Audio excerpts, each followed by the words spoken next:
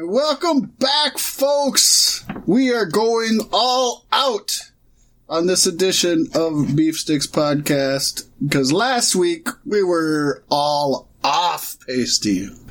That is right, Fat Mac. And this week it's all about a little bit of the bubbly. Bubbly. And the things it does to people. Oh, yeah, some people just forget about the most important things in the world when they've had a few too many and a nice big steak in front of them. Oh, it leads to a damn good news week, though. Leads to a busy news week when you update your itinerary daily for your podcast.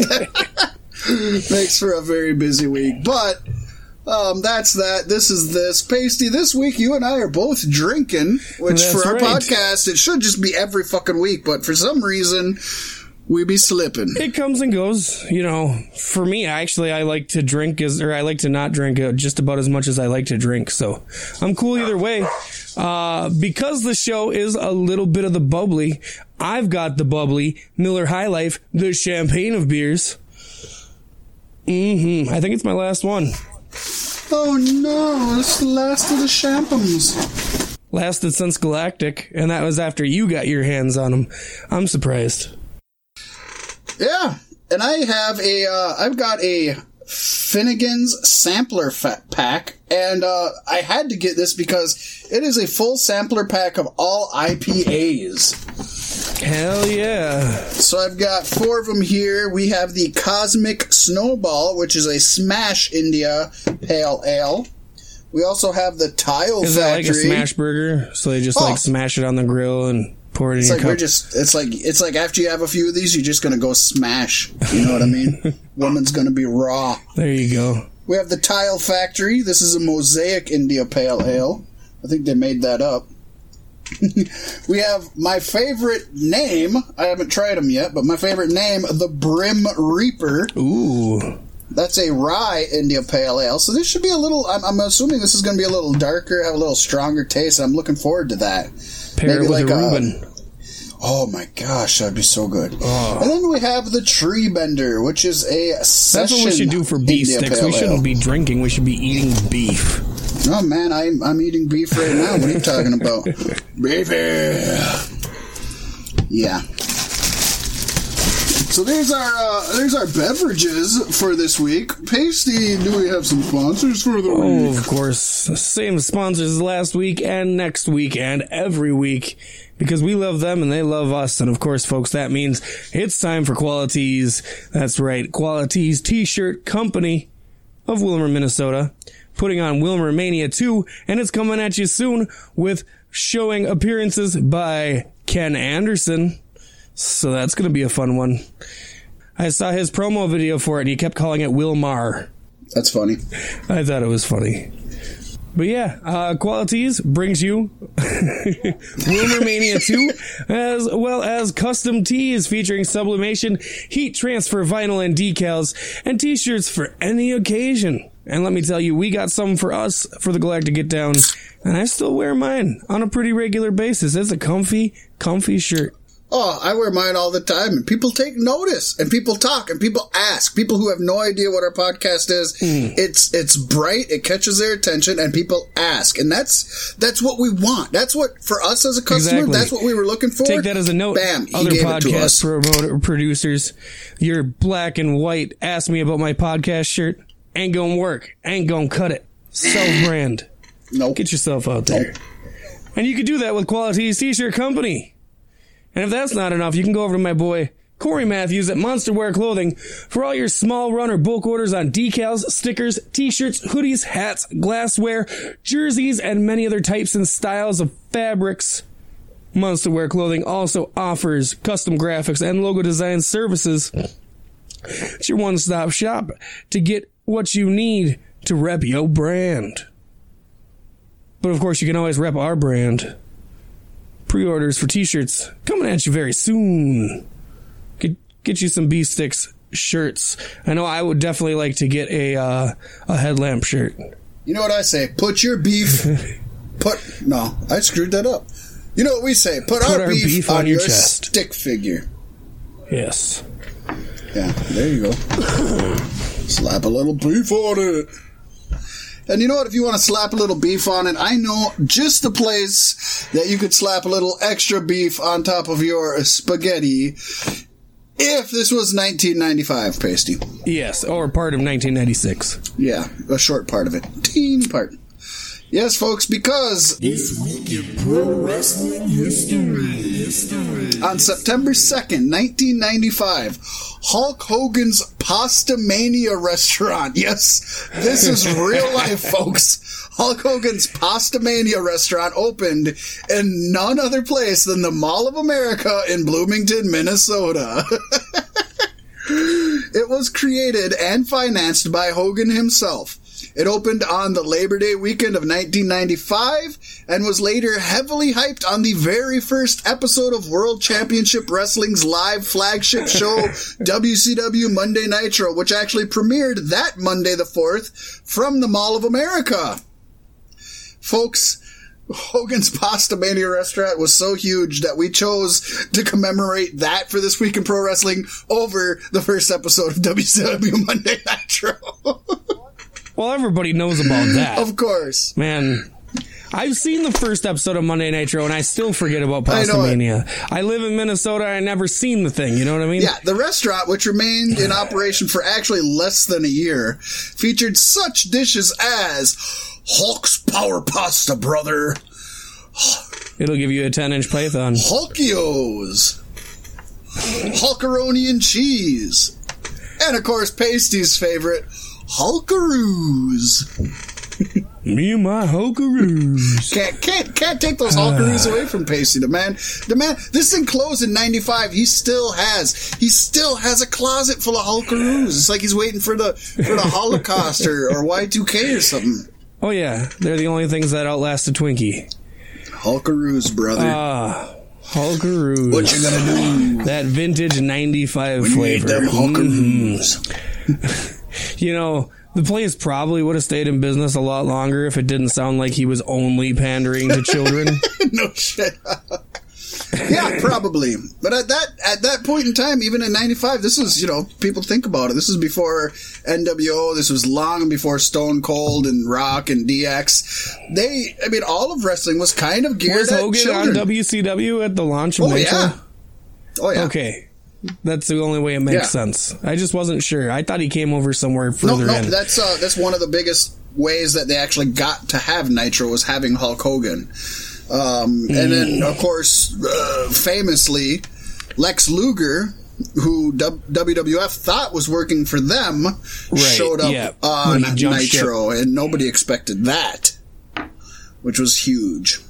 I knew it. Pasty knew it. I knew He it. didn't know it, folks.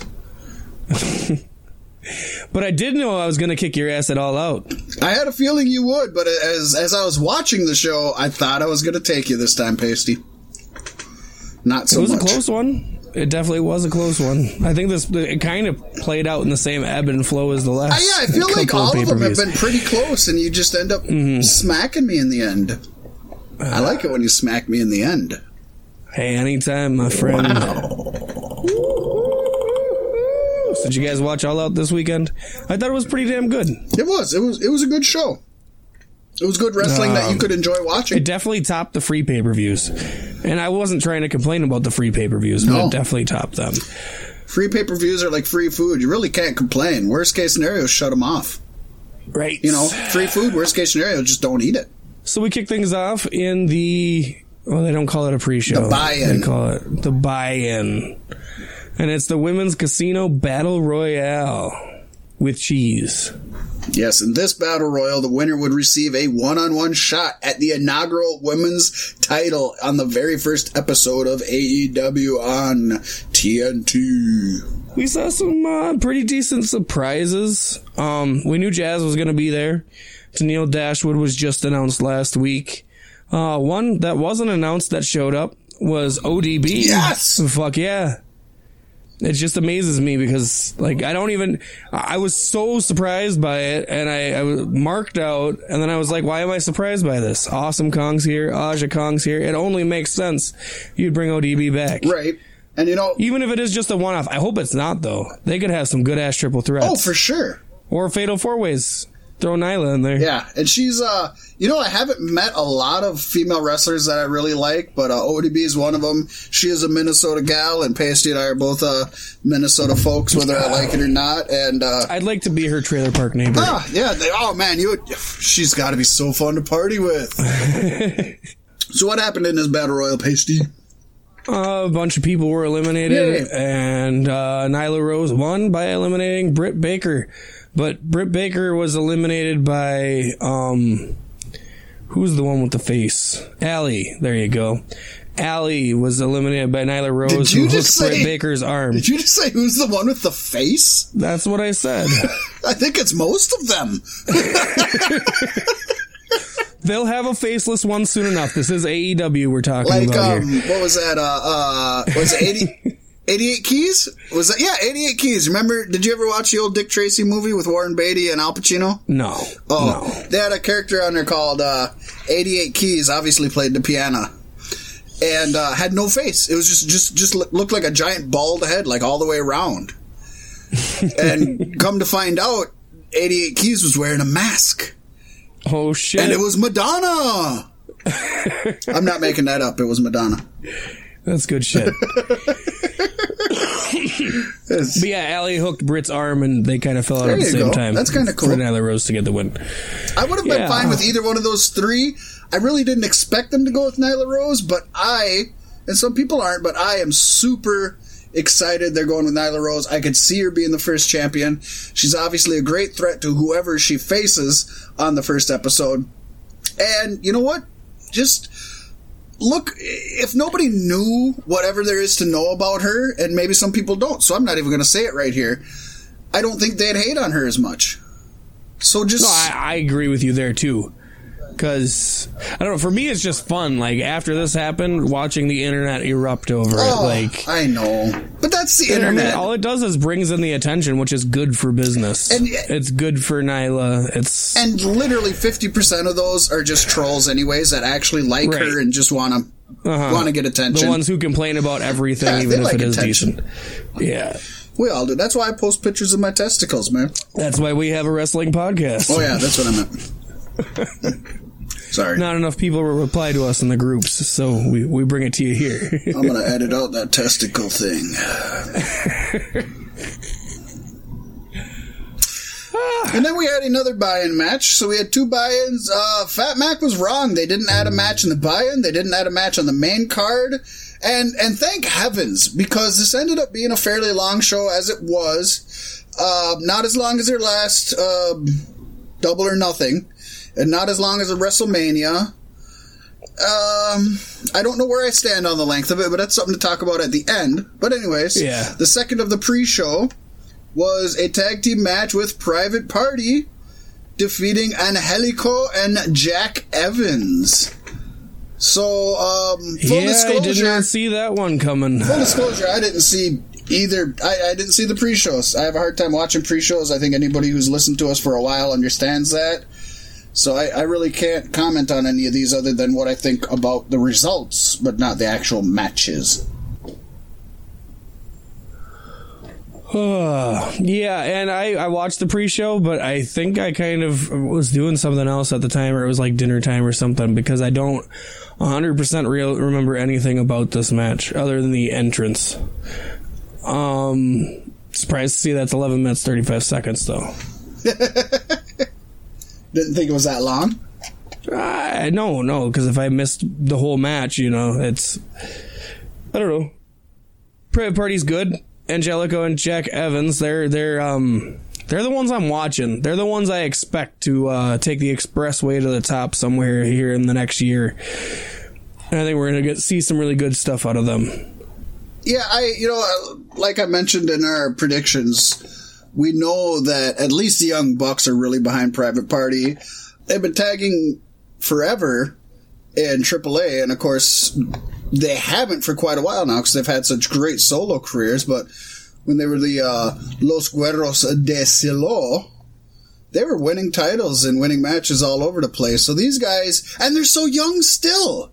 Yeah. Like they had a long tag team career, a really long and good solo career. They could go as tag teams for another few years and break off into solos again in AEW. I know I would like to see them fighting each other. Too right. That would be good. That would be so good. But I hope they stay a tag team for a while because I really like what they're doing, and I think they can accomplish some good lucha things. Good lucha things. Yes. Damn it. Arm drag! Then, of course, we got into the main show. We started off with a 6-man tag match. Again, SoCal Uncensored starts off the show. They defeated the Jurassic Express, is what they were calling them on the pay-per-view. Yes, indeed. That, of course, is the Jungle Boy, the Luchasaurus, and a Marco Stunt.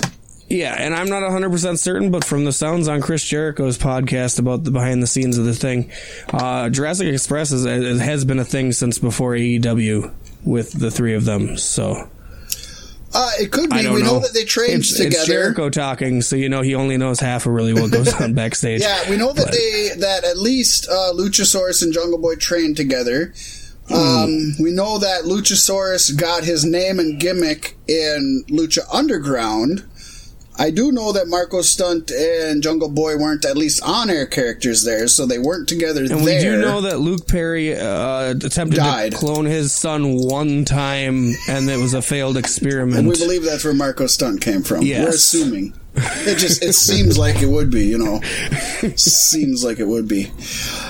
Yeah, this one, I mean... This was a good... All he can do is floss. Why won't you stop flossing, boy? I laughed so hard when he flossed. I laughed so hard when Daniels flossed. Yeah. That was the best. Oh my gosh. Anybody wants to see what their dad looks like flossing, just watch this. It was good. This was a good pay-per-view opener. Like I said, these guys, at least SoCal Uncensored, have opened before, and they're good. They're good openers. They're good pace setters. It didn't get too crazy, but it really allowed... And I just love, like, they're so goofy and corny. Like, Christopher Daniels strut down to the ring with that fucking mic stand gets me every fucking time. And I love... reminds me of my mom's goofy, stupid friends from back in the day. And I love that the whole audience loves when they say this is the worst town we've ever been in. Like, they just, they talk along to it. They chant along with it. They're the Bizarro World New Day. Yeah, for real. Mm-hmm. And everybody, you know, all 6 of them got a chance to shine. Marco Stunt, probably more than he should have, but that's okay. And everything they did was over. Like, the floss. Luchasaurus is hugely over in AEW. I'm expecting a title run for him sometime in the future. He is. I don't see him with the world title anytime soon, but if they bring in a secondary title, I think he would definitely be there. Dude, people love that college-educated dinosaur gimmick. I love it so much. They like it. And it's not even a gimmick. It's just him being himself while wearing a dinosaur mask. Yeah, they like it. I just don't know that at this point he has the skill to be a champion. He got shot down by WWE. Cody's going to push him to the moon. No shit. One thing you could say, obviously, these 3 guys, and by these 3 guys, I mean SCU, with them in the role as vets that can work with pretty much any and everyone and put them over, that works really well in these opening bouts. I am okay, and I'm sure those 3 guys, maybe not so much Sky, because he's got more life ahead of him in the ring, but I think they'd be fine being these guys just opening and putting guys over, and that doesn't necessarily mean losing. Sky would not be where he's at though without Daniels and Kazarian. No, and he's said that. He's said that open and honestly. At Jurassic Express, of course, that's a really fun act. Everybody's behind it, like you said, and honestly, Pacey, you mentioned New Day. This is AEW's marketing fucking push right here. Push the Jurassic Express, maybe more so Boy and his dinosaur. Honestly, I think you agree with me. I could use less of Marco Stunt myself. Yeah, he doesn't need to be in the ring at all, me personally, unless he's getting beat up. I want to see Marco Stunt in more matches with, like, Janela and Darby and, yeah. Put him with the hardcore guys and just let him get beat up a bit. That's what he's there for. He's there to job. Yeah. I'd use him sparingly. How would you love to see him win the AEW championship and not be able to lift it up? I would not, because this is not WWE. So I'm hoping not. Well, they didn't say it was a heavyweight championship, so the weight classes are out the window. I know, but you should at least have talent, Pasty.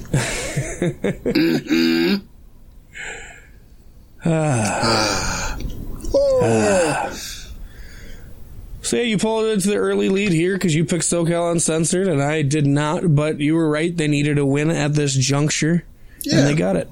And Jurassic Express is over. They don't need to win. And at this juncture, they probably shouldn't be going over. I don't think SoCal needs to win either. No, but it's a good thing they did. Jurassic Express shouldn't be going over established talent at this point in their tenure. They should work their way up. When they do, it should be after a few losses, and it should be kind of an upset, like out of nowhere, you know? Yeah. And then you can build on that and let them get experience and let them get confidence.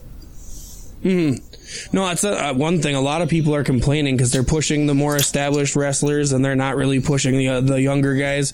But that's because they're building the younger guys, and that's how you do it. You have to do it that way. Yeah. And there has to be a deep end and a shallow end of the pool. And it's a hard tightrope to walk, as both TNA, WCW, and even WWE have shown in the past. Pretty much every wrestling promotion. It's hard to know when to stop pushing the established and who to bring up as the young guys. It's a really difficult thing. There isn't a formula. You can't look at this and say X, Y, Z equals. It doesn't work that way in wrestling. It's a lot of guess and check. First class of young guys to bring up. I think Adam Page has already graduated from that class, but I will say him. I will say you push him, you push MJF, you push Joey Janela, because I don't know why he's rough around the edges, but I see money all over that kid. Might just be the glasses, but I think there's more to it that makes him scream Macho Man in my head. I guess I really don't see Joey Janela as a up-and-comer. I kind of see him as a vet to work off of the folks. I suppose, but this is the first time he's actually getting real exposure. Kind of, at least for the mainstream, correct. But, I mean, I guess that's everybody other than Jericho. Yeah. And Cody. Nobody's gotten real exposed. I mean, the Bucks. Nobody watches WWE knows Omega or the Bucks. Uncensored. Nobody who watches WWE knows SoCal Uncensored. I suppose, but I mean, Janela. It's not like Janela came up through New Japan or through Ring of Honor or Impact. No, but he sold out those spring breaks all the time, and they were big. They were some of the biggest independent shows ever, and that was an annual thing that everybody looked forward to and had the biggest independent wrestlers. I mean, when you're promoting your own shows, that kind of puts you up there, doesn't it? Yep. I think so. I consider him an OG. I'm trying to sound cool. I know he's been around for a while, but like I said, to me, he's still pretty fresh. I dig it. I don't know. I hear you. And he's still, like I said, rough around the edges. And you can't really call him a veteran if he's rough around the edges. Well, one person that we know could use a little extra work, and they probably should push as an up-and-comer, and I think they should make way for, is Tully Blanchard. I mean, he hasn't proven himself yet. He's got years ahead of him. I think this young upstart, he's got miles ahead of him, Pasty, for sure. We're going to get into that a little bit later. Well, what can we get into, Pasty, right now? Oh, we can get into nap time. I don't know why. I just guess I was exhausted, and the familiar sound of Kenny Omega's theme song came on. And at this juncture, I don't know that I like Kenny Omega's theme song that much. It's good, but it's, I don't know. I would say my favorite theme song is Cody's out of all of them. Okay.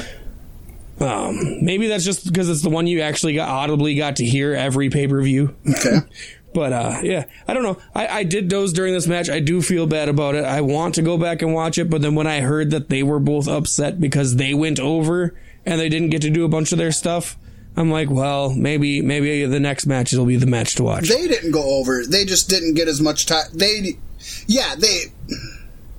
do I want to say it? They didn't go over, so they weren't able to get all their stuff in. They quit when they were supposed to, but they had planned for more stuff to happen. But they weren't allotted enough time to put it all in. So they planned for more time than they were allotted? Correct. That's and that's why they were put on second. Just like WWE, though. I mean, sometimes you don't know until that day who's getting what time, when, where, why. You know what I mean? Yeah. And I mean, with them being second on the card, it's probably a wise decision not to let them go over. One thing I will say for you sleeping through this, you're lucky because you missed out on all 3 fucking announcers calling Pac the whole fucking I heard time. that during his entrance. That might have been what lulled me to sleep. Oh, Pac. Oh, look at Pac. Oh, this Pac. He's some. Oh, Pac's been around forever. Oh, remember, Pac couldn't make it on the last. Oh, here comes Pac. Look at Pac shooting star press. Oh, that Pac. He's a hell of a. Kenny Omega has Pac. It's fucking Pac. There's 3 of you. Did nobody fucking tell you what his name was? God damn it. That just irked me this whole match. And this was a really, really, really good match. And that irked me so much. God. Maybe they just don't do it so he doesn't like get an inflated ego. You know what I mean? Fucking Pac my ass. You ain't the shit here yet. Oh, there's a Pac. Oh, shibby-dabby. This was a really, really good match. I really liked this. This match I gave an A in my personal notes because there was so much to this. These two worked. I honestly think this is better than it would have been with Moxley. Yeah. For sure. There was a good layout for the match, and at the very end, they stringed together so many moves with the home stretch, and I did not see the end coming. Did you see the end, Pasty, or no? I don't believe so, no. But it was a DQ, wasn't it? No. No. He ended up putting on... it's almost like an octopus type hold. It's called the Brutalizer, is what Pac put him on into. Arms and legs like a surfboard, or what? No, not like a surfboard. More like he's more like if Kenny Omega was giving him a fireman's carry, but Pac was hurting him. Huh. Yeah. Anyways, and he ended up passing out, so he won by submission. Kenny Omega actually passed out. I loved that finish. I thought it was good. I don't think anybody saw that finish coming. Even if you thought Pac was going to win, I don't think you thought he was going to submit Kenny. And obviously Kenny didn't tap, but... pass him out, yeah. Still, he won with a submission. Yeah. Kenny could not get out of the submission and lost. So, that's good. I love the fact that the Omega loser angle is continuing. That should, as a technicality, benefit Kenny Omega's record, though, shouldn't it? More than an actual loss? I guess it's... I don't know. I think I'd bet somewhere in the fine print. I guess it's only like 3/4 of a loss or something. To me, even what I put in the notes is I like that this actually extends the Omega loser angle, and I hope that this means we're going to see.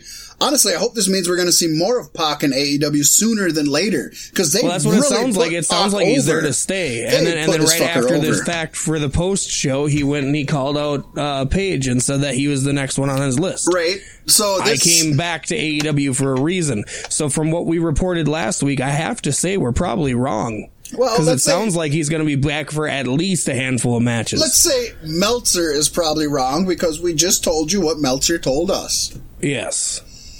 But we reported it, and therefore I think we take a little bit of that too. There was a pretty decent botch here when they tried to do inverted backwards Hurricane Rana, sometimes called Poison Rana. Noise. That's a Meltzer disclaimer, and so when we're going to read a Meltzer thing, we play this noise. Right. We can do that. And so that was kind of a big botch. But with everything these guys did and everything these guys do, didn't bother me at all. Didn't bother me at all, Pasty. Didn't bother me at all. It was fun. It was fun. Also, I don't know I don't know if this is a Dragon... Oh, excuse me. I don't know if this is a Dragon Gate thing or what, but his Red Arrow finisher is no longer called Red Arrow, and it's called Black Arrow. And I actually like that. They didn't change it a lot, but they just changed it enough so it wasn't the WWE version, and it not only gets the point across, I like it better, especially when he's a heel. Yeah, it definitely fits the heel persona more. Black Arrow. Yeah. I dig it. I'm okay with it. I did wake up just in time for the Cracker Barrel Clash, Fat Mac. Ooh, you got to be careful with that word, Pasty. That footballer over in the Raiders is getting in trouble for that. Might get kicked off. He's getting fined. The cracker word? Oh, it's a racial slur, Pasty. Oh. A black guy said it to a white man. Which... That's the way it started, I thought. Well, he's getting in trouble for it. I mean, if you think about it the other way around, shoes on the other foot. So, Fuck, I'm a white guy named Pasty. You call me whatever the fuck you want. All right, Cracker. Get your ass going. Talk about the match, Cracker. Ass Cracker. Jimmy Havoc defeated Darby Allin and Joey Janela. Damn it, Pasty. Neither one of us picked him. No, we didn't. I don't know. There's something about Havoc. I really like him, and then he takes off his mask, and I'm like, wow, you look like a puss. He looks normal. Like, he looks like somebody you'd hang out with, right? I guess like it could be a Bates thing, but then why go with the whole hiding your face and having the Marilyn Manson vibe? Be Bates then. Be too normal. You know what I mean? Or keep the mask on. Come down with like a Mr. Rogers kind of thing. I guess that'd be too Bray Wyatt. But Bray Wyatt doesn't wrestle as that angle. Yeah, or just keep the mask on. Because, like, look at Darby Allin. I bet if Darby Allin... I've been wondering that the whole time. Like, why the fuck doesn't he just keep it? Paint off and combed his hair back, he'd probably look pretty nerdy too. Right? Yeah. Oh, Darby Allin looks like 3/4 of the kids I smoked pot with in high school. He looks like 3/4 of multiple people, so like they're missing limbs or what? Yeah. Holy shit! Frankenstein's monster, Mary Shelley shit. Holy buckets! Yeah. I don't know what's going on. Darby Allin's skateboard fucking spot was dope with the fucking glued on thumbtacks or whatever the fuck it was. Oh yeah, the thumbtacks is. They had to be glued on because they came off onto Joey. Oh, they were glued on. This was the match. I guess we should start at the start where Jimmy Havoc started the match by stapling his own head.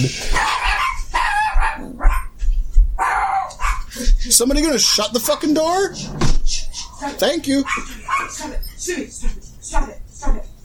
Thank you, Cyrus. Stop it. I'm gonna. Hey, just go to the bedroom because I'm gonna edit this out. You guys yelling or whispering, "Stop it!" lightly is not gonna help. It is. Stop it! Stop it! Stop it! Stop it! Stop it! Stop it! Stop it! Stop it! Stop it! Stop it! That's what the dogs are saying. I know, right? I'm just kidding. I love you guys. Shut the door, though. Hey, put the dogs in the bedroom, please. Hello. You wanna put some marks on this for me, please? Yeah, I already got it. I don't know if they put the dogs in there or not. I don't know where we were at either. 37:10. Well, I mean, I don't know where we were at. I said we got to start at the top when Jimmy Havoc came in and fucking staple gunned himself. Oh yeah, no. Yeah, we're at the staple gun. Yep. Go ahead. Yeah. Bring it in. That's what I said. I already said it. It's already been said. Well, fine. You want me to? Okay. React to me saying he stapled himself. Oh no! I might just leave that in, actually. I'm going to edit this, and I'm going to edit this up before, but I'm just going to leave in that. Oh, no! Leave the laughter afterwards, too, just because. Oh, yeah. Let me get the laughter out of my system, and I'll get back to it.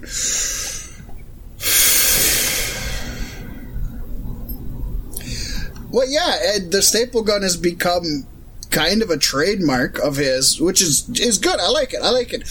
I really dug. I always I put an asterisk on it because I'm also scared. But I like when they do the thumbtacks in the mouth because it looks visually so insane. But I'm always worried with as much bumps as they take. Like, God, you could just so much accidentally swallow one, and just one could be devastating. But then he duct taped his mouth. So he couldn't even, pretend to try to be cool with it. He had to keep them in there. The only thing that was the problem with that is the tape came off the first time, and then he literally had to sit there with his mouth closed, waiting for them to put more tape on it instead of spitting the tacks out. So it was a slight botch. It was, more of a malfunction. But that in these kind of matches, you really, even more so than regular wrestling matches, you have to suspend belief. You know what I mean? Yeah. A little bit. Like when Jimmy Havoc put Joey Janela's leg through the Cracker Barrel. Yeah. And I like the fact that they used that there was multiple Cracker Barrels and they used them, but pretty much every spot they kind of botched. They just didn't quite hit it the way they wanted to, which was kind of sad, but at least Cracker Barrel got their exposure. Yeah. This is what you expected. I mean, every time these guys get in the ring, it's going to be a train wreck or a car crash. Yeah. Hopefully in the greatest possible way. But this one I don't think was. I think this one was a little more mild than the last ones. I don't think Darby Allin's of the hardcore less brood, crazy. though. He's more Daredevil like Jeff Hardy and less hardcore like Jimmy Havoc and Joey Janela. For sure, I would agree with that. But his backdrop with the Cracker Barrel was pretty good. Oh, yeah. The coffin drop. And for sure, I mean, you can't always have the non-stop action trying to kill each other every single match. You just can't. That doesn't work. If you had total non-stop action, you'd be TNA. That's true. But it was good for what it was. It was a fun match. The crowd got behind it. This was, in my opinion, probably the second worst match on the card. Second worst match? Okay. Second worst match. I got a worst match, Pacey. Yeah. It's the next match. Okay. You know it was one of the two, right? Yeah. Yeah. and I think I agree with you fully. I guess the second match had like some kind of nice outcome at the end that made me happy. But well, let's discuss that. Unless you got more to talk about Cracker. I gotta bring it back full circle to the skateboard with the thumbtacks. That was badass. It was. You don't see enough skateboards in wrestling. I'm just going to say that right now. If Darby Allin is going to play with these guys more often in AEW, he needs to bring that skateboard back every time he does.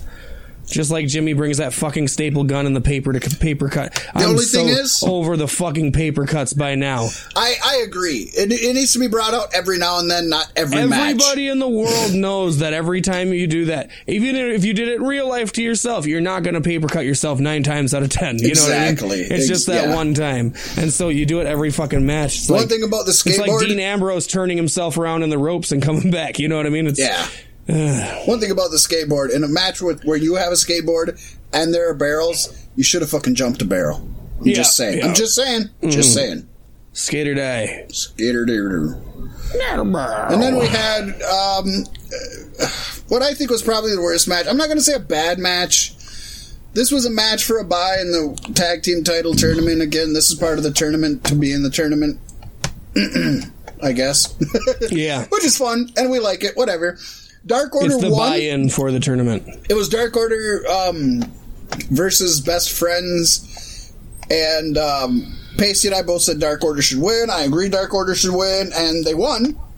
Yep. And I agree with that. I don't think that's bad at all. I'm not complaining about that. You go first, Pacey. So you're going to complain about the end? I'm going to complain about when the Minions were going to take Trent Beretta to the back, and my best friend in the whole wide world, that's right, he even stands over you, freshly squeezed Orange Cassidy, came out and saved the day. Well, we aren't there yet. And then joined the best friends. Oh. We aren't there yet. God damn it, Pasty. Okay. God damn it. Edit it out. No, that was the only part of the match I paid attention to. That's about why I went there. Right away. That's about the only part. This was a mediocre match at best, Pasty. Yeah. The crowd was not into it at all. I at this point I see the Dark Order to AEW what Bray Wyatt was to WWE. Has a great gimmick. They're worse. But cannot get over. Well, Bray Wyatt, no, because Bray Wyatt. Dark Order still hasn't done anything that makes me say, "Oh my God, they're awesome." Yeah. So they have a chair made out of men. Yeah. That's what it is to me. I think they're a great team. The gimmick is not connecting, though. The gimmick is not connecting. The finish just was dead. Nobody gave a shit. They weren't. Not only were they not excited for the finish, they didn't even seem happy it was over. They just didn't even want it to be there at all. I think. I think. And this is a match that seemed like... Was it Sean Stasiak who thought he was an alien? That was when I wasn't watching, if that happened, son. It was Ruthless Aggression era, I know. Yeah, I wasn't around there. But that's what the Dark Order equates to me and has since day one. Until they prove something. Pacey, this is a match that had Tornado DDTs, Atomico Sentons, rolling German suplexes, 450 splashes. This had so much good moves. This is something that up and coming wrestlers need to watch. And folks, I'm not a wrestler, and I hate to hate to critique people that work so hard inside the ring and put so much into their shit, and I sound like an asshole and a pompous bitch when I say these things, but really, watch this match and see how you can put on so many great moves and not tell a story at all. And these guys did not. So if you don't have anything more, let's jump to the post-match, Paste. All right. Yes, post-match. The Minions had, I believe it was Trent Beretta, dragging him on out when my best friend, freshly squeezed Orange Cassidy, comes out and saves the day. It's pretty great. And now he's the third member of Best Friends. Yeah, and they gave a little backstory to it, which is cool. I think it's going to be really fun just watching their segments of, like, who's the best friends, you know what I mean? There can only be two. So which two are the best friends? And, like, I would assume they're both going to be vying for Cassidy's friendship. Right. It'll be fun. Maybe not. Cassidy, of course, showed a little more here than he has in the past. He wasn't blasé. He just didn't take his hands out of his pockets. Another JR take your pill and go to bed moment was Excalibur saying, "Oh my God, he did a suicide tope without even taking his hands out of his pockets." And JR followed with, "We don't know if he doesn't have holes in his pockets. He might have holes in his pockets." What the fuck does that mean, JR? What the fuck does that mean? He still didn't take them out. What are you saying? He's jerking his Jimmy? That's even more impressive. I'm sorry. Like, I don't get, he might have holes in his pockets. What the fuck, JR? What? I don't get what you're his hands saying. Are in his pockets if there's holes in his pockets. Well, they're still in his pockets. No, they're just they're even outside. farther Then they're in his pants. They're not in his pockets. If there's a hole in your pockets and you're in your pant legs, isn't that a giant pocket at this point? No, because it falls out your ankle. He wasn't grabbing his ankles. I could tell you that right now. No, Orange Cassidy would never put in that much effort. For as much credit and respect I have for JR, and I do, and his podcast is slowly becoming more of a favorite of mine than even Bruce's, because JR just fucking tells you what he feels. He's not good for the young generation of wrestling. He rambles on his podcast sometimes, and I get sick, and he loses his train of thought. And sometimes they'll be talking about a subject, and he goes back to a subject 3 fucking questions ago and answers that again. And it's like, take your pill, JR, go to bed. But I like the fact that he's just open and honest. And he's open and honest about AEW on his podcast. He tells you the shit he doesn't like about it. Yeah. He's upfront about it. Whether that's good or bad, I don't know. But, yeah, they need to get him off he shouldn't be on their weekly show. I'd say put him on half the pay-per-view. The big matches. Yeah. And with people, he knows who they are. He kept asking. Excalibur was like, "Oh my God, it's Orange Cassidy." And about 5 minutes later, JR was like, "Who is this guy?" Excalibur, "Oh, it's Orange Cassidy." Well, yeah, but I mean, who is he? My God, they showed him the last pay-per-view, JR. Didn't you watch it? He doesn't. Yeah, I love JR. I sound like I'm an asshole. Doesn't do the buy-ins. He comes in at the very end of the buy-ins. So when it was the Battle Royale, he totally missed it. I get it, but I know I sound like an ass, and I love JR. I really do. I don't think he is the greatest. I don't think he's as great of an announcer as a lot of people think, but he was the announcer during the Attitude Era, and so people put him there. That's the way. Like I said, he's not good for young wrestling. He is good for the era of wrestling that he called, and he has nothing but respect for. But I would dare say, Pacey, that JR was really good in the 80s and early 90s in NWA, WCW. I wasn't the biggest fan of his in WWE. I don't knock it, but he was better in WCW. For is his quick yells of "by God" and shit like that. But that's because that doesn't mean he's a great announcer. Yeah, that's because that's when more people were watching at the time. Yeah. I thought his best work was before that, but We got way off topic here, but this is... Yeah, we did, and we need to... The thing is, it's all about Orange Cassidy. Nobody gives a shit about Best Friends or Dark Order at this point. Actually, Best Friends came around to me more often lately, and now that Orange Cassidy's with him, I'm fully on the boat. I'm not huge on any of the three, but I'm willing to give anybody a chance. I do want to say one thing, and I got this in my notes, and I have to say it, Pasty. AEW has done the fucking lights out thing in almost every one of their shows so far. It does have its place, but man, this was played out way back in the fucking 90s. They need to stop fucking doing the lights out. It's old, it's tired, be original, find something better. Do it once a fucking year, maybe, but you don't have to do it every single show except for maybe one they've done this. Yeah. I don't like it. I think it's lost its luster. Yeah. That's me, I'm sorry. Oh, I got something I'm going to say a little later on in the night. Okay, so. you let it out, buddy. Oh, I will. I want you to let it flow. But that's later. Okay, well, what do we got now? Well, winner receives a one-on-one shot at the inaugural women's title on the first episode. Against Nyla Rose. Against Nyla Rose. And, of course, Riho defeated Hikaru Shida. Obs. I would say obs. Yeah. Totally. Not in a bad way. Not in a bad way. No. But she's like the darling of the women's division, I think. Oh, in most she's people's my eyes. darling, and not even in a sexual way. I just mean in a wrestling way. I've fallen in love with her. Her and Nyla are going to put on such a good match. They're going to put on such a good match. They are right now my two favorite women in AEW, so I'm so happy that they're in this, because I'm going to be happy with either one of them. As I said, I think pre-air, Pasty, I'm rooting for Riho just from her background and her ring work, but I'll be super okay with either one of them. Honestly, like the backlash that Nyla gets just for being who she is pathetic, but there's a lot of it. Yep. I think they're going to let the mass people think that she's going to win it, and I think Riho's going to take it in the end. But I'd be okay with all the backlash coming. They just stick it to everybody and let Nyla fucking win it. Right. I'm okay with that too. Yeah. This is the best case scenario. All it does is draws more attention to AEW in general. And the worst thing is because I love real wrestling fans, and I hate human beings.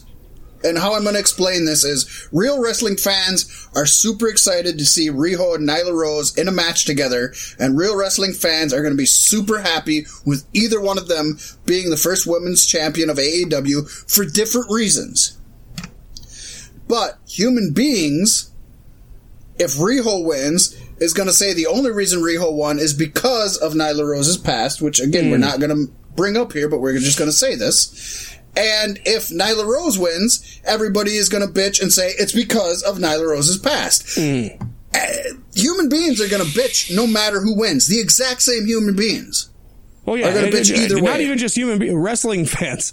They're going to bitch about it. I think wrestling fans are the most negative, one of the most negative groups of people I've ever been a part of. See, I disagree. I think those are human beings who watch wrestling. I think wrestling fans filthy are going to be casuals. happy. I don't know. No, I don't even think it's the casuals. I think it's the diehards, Pasty. But I think they're... I don't know how to say it better than they're just human beings. I don't like human beings. They're disgusting creatures. I like people. I love people. So many people. Human beings are disgusting. Just fucking disgusting. I have a story that I'm not going to tell right now. I might say it when we're done, Pasty, about a guy at work, and it just... I don't like being a pale native because people will say the most fucking racist things to me, and not knowing.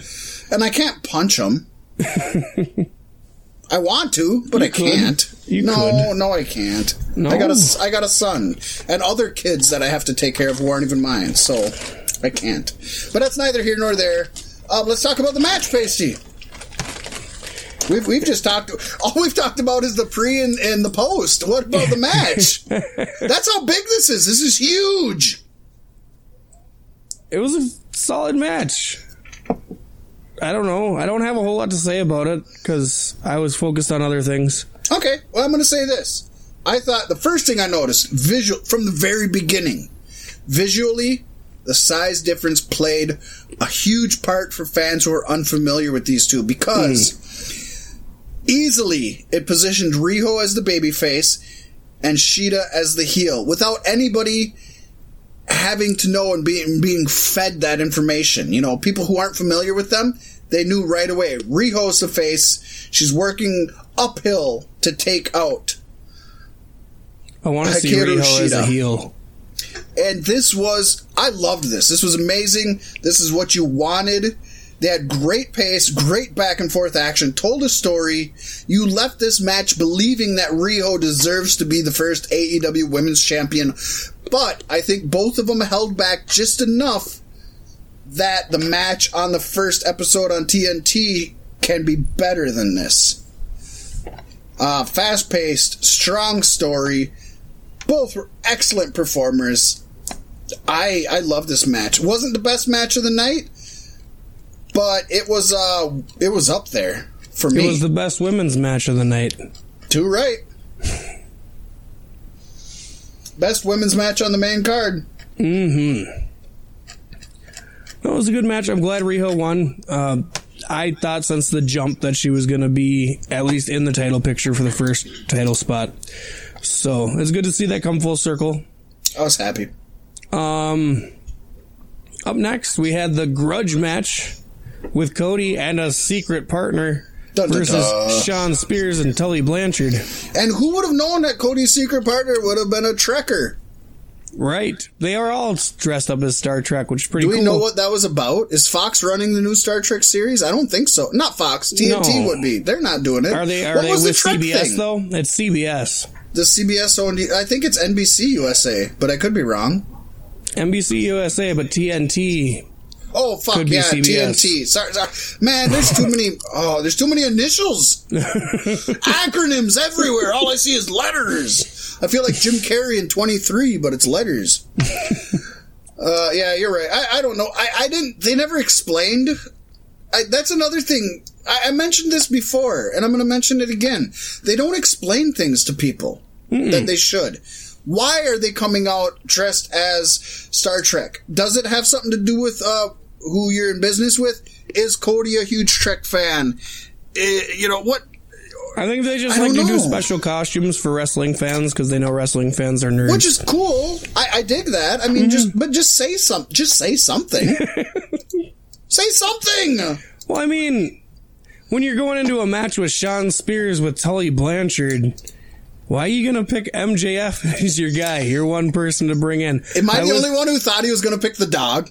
I thought so too. Okay, thank you. Thank you. I thought he was going to pick the dog. He probably was going to pick the dog until the dog fucked around in the entranceway and didn't want to come out. And he's like, "Oh, fuck you, dog. I'll take MJF. He's at least obedient." One thing I want to say, and I'll explain it later on when we get to it, or maybe right now, I don't know. But I think that was the biggest mistake of this whole match. Was him picking MJF. I think it ruined the match. MJF doesn't know how to manage, and that definitely showed. Well... And it just didn't make sense. And it didn't play out into anything. MJF didn't turn on him. And then MJF got made to be a bitch by Tully Blanchard, which is not good for MJF. See, honestly, I thought that this match advanced the Cody MJF story and not really the Cody Spears story. Mm-hmm. I think Spears did well as a heel. I'm still waiting to see what he's got. You know what I mean? I'm still not sure. Dig the whiteout contact lenses on Sean Spears. Yeah, they're okay. It works. I don't know if I dislike them or like them. I'm not saying they're bad. Cody, I still feel is a much better heel than a face, and I think this showed again. The small teases that MJF might turn, I really liked them.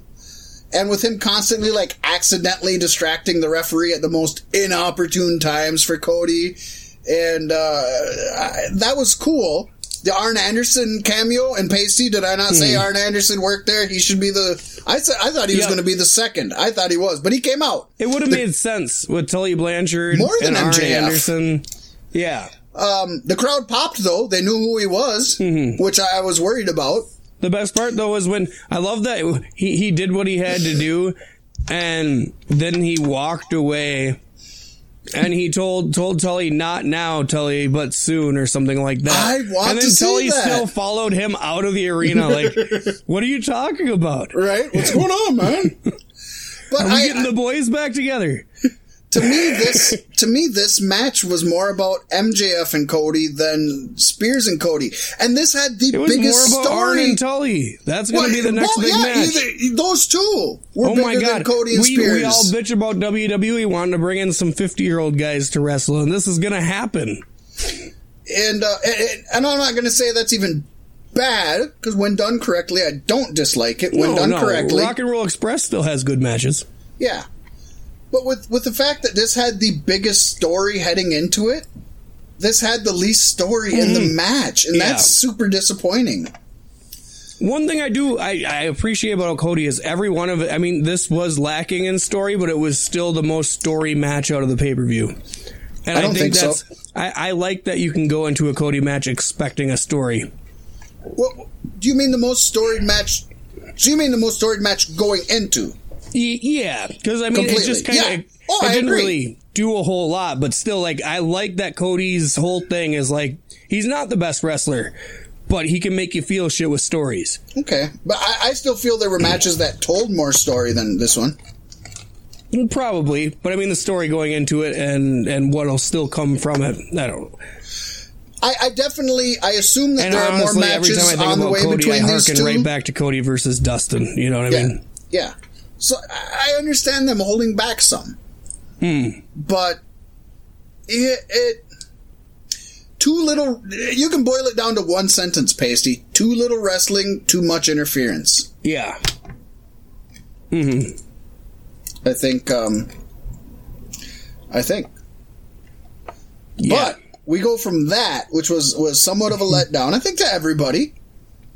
I would assume to Cody and Sean it was probably a letdown. I think they went to the back saying maybe it wasn't their worst match, but saying, God, we could have done better. We went into the Escalada de la Muerta for the AAA tag team titles. Lucha Brothers defeating the Young Bucks in a death ladder match for the tag titles in a match where I said, holy shit, Nick Jackson is still alive. Yeah. Now, keep in mind, he never got into the match after he took that botch. But I haven't heard anything since about him being injured, so he must have just really knocked himself silly. He got really lucky. I watched interviews after the fact that he had said for those who don't know what we're talking about, I'll just explain what happened. This match had so many spots in the best ways. But in what is a normal ladder match spot, Nick was on the top of the ladder, and I want to say it was Penta El Cerro or Pentagon Jr. that pushed the ladder over onto what was supposed to be on a two ladder set outside the ring. But when Nick was falling off the ladder onto those tables, his feet caught the top rope, and so it jerked his head down. So he hit the first table. It was almost as bad as the Enzo bouncing off the ropes thing. Almost, because he went head first onto the side of the one table, and then I think he got his hands up, but still head first, maybe with his hands blocking onto the ground. So he hit hard. Instead of hitting flat with his belly or back, he went head first down. It was not good. It was scary. He got super lucky, because that could have been so bad. Exactly. We could have been talking about a death, if not a career-ending injury, and it didn't. So that's cool. We had a Canadian destroyer off of the top of the ladder onto a table, yeah, we did. which again looked so scary. But I've watched it multiple times, and what's funny is when you first see it, it's like, holy shit, that's the scariest looking move ever. And I've watched it multiple times now, and the way these two guys worked, it looks like the most safest move ever. Yep. Holy shit, if they did not take care of each other. I was like, wow. I would take that move from these guys. That is amazing. We had a... I gotta also say, I like the Bucks' entrance with their lucha masks. Lucha. And the Cero Mero and then the Cero Huevos. That was good. Classic Bucks. I gotta say that I didn't watch this live, and I skipped every entrance, so I don't know what anybody's entrance was. They had like lucha masks, but they were like buck skulls, and they had antlers on them. That's cool. Mm-hmm. I do know one entrance thing that I have a beef with, and we'll talk about that later, and you know what it is, Pasty. I'm assuming. We haven't talked about it, but I would hope you have the same beef with it. Yeah, I think we're on the same page. One thing that was... Yep, you know exactly what it is. I think we're all on the same page now. That was good. I like that. One thing that was cool that you don't see a lot of is they did a lot of tandem moves in this, but it was Nick and Phoenix doing the exact same move to Penta and Matt, or it was Penta and Matt doing the exact same move to Nick and Phoenix. Yeah.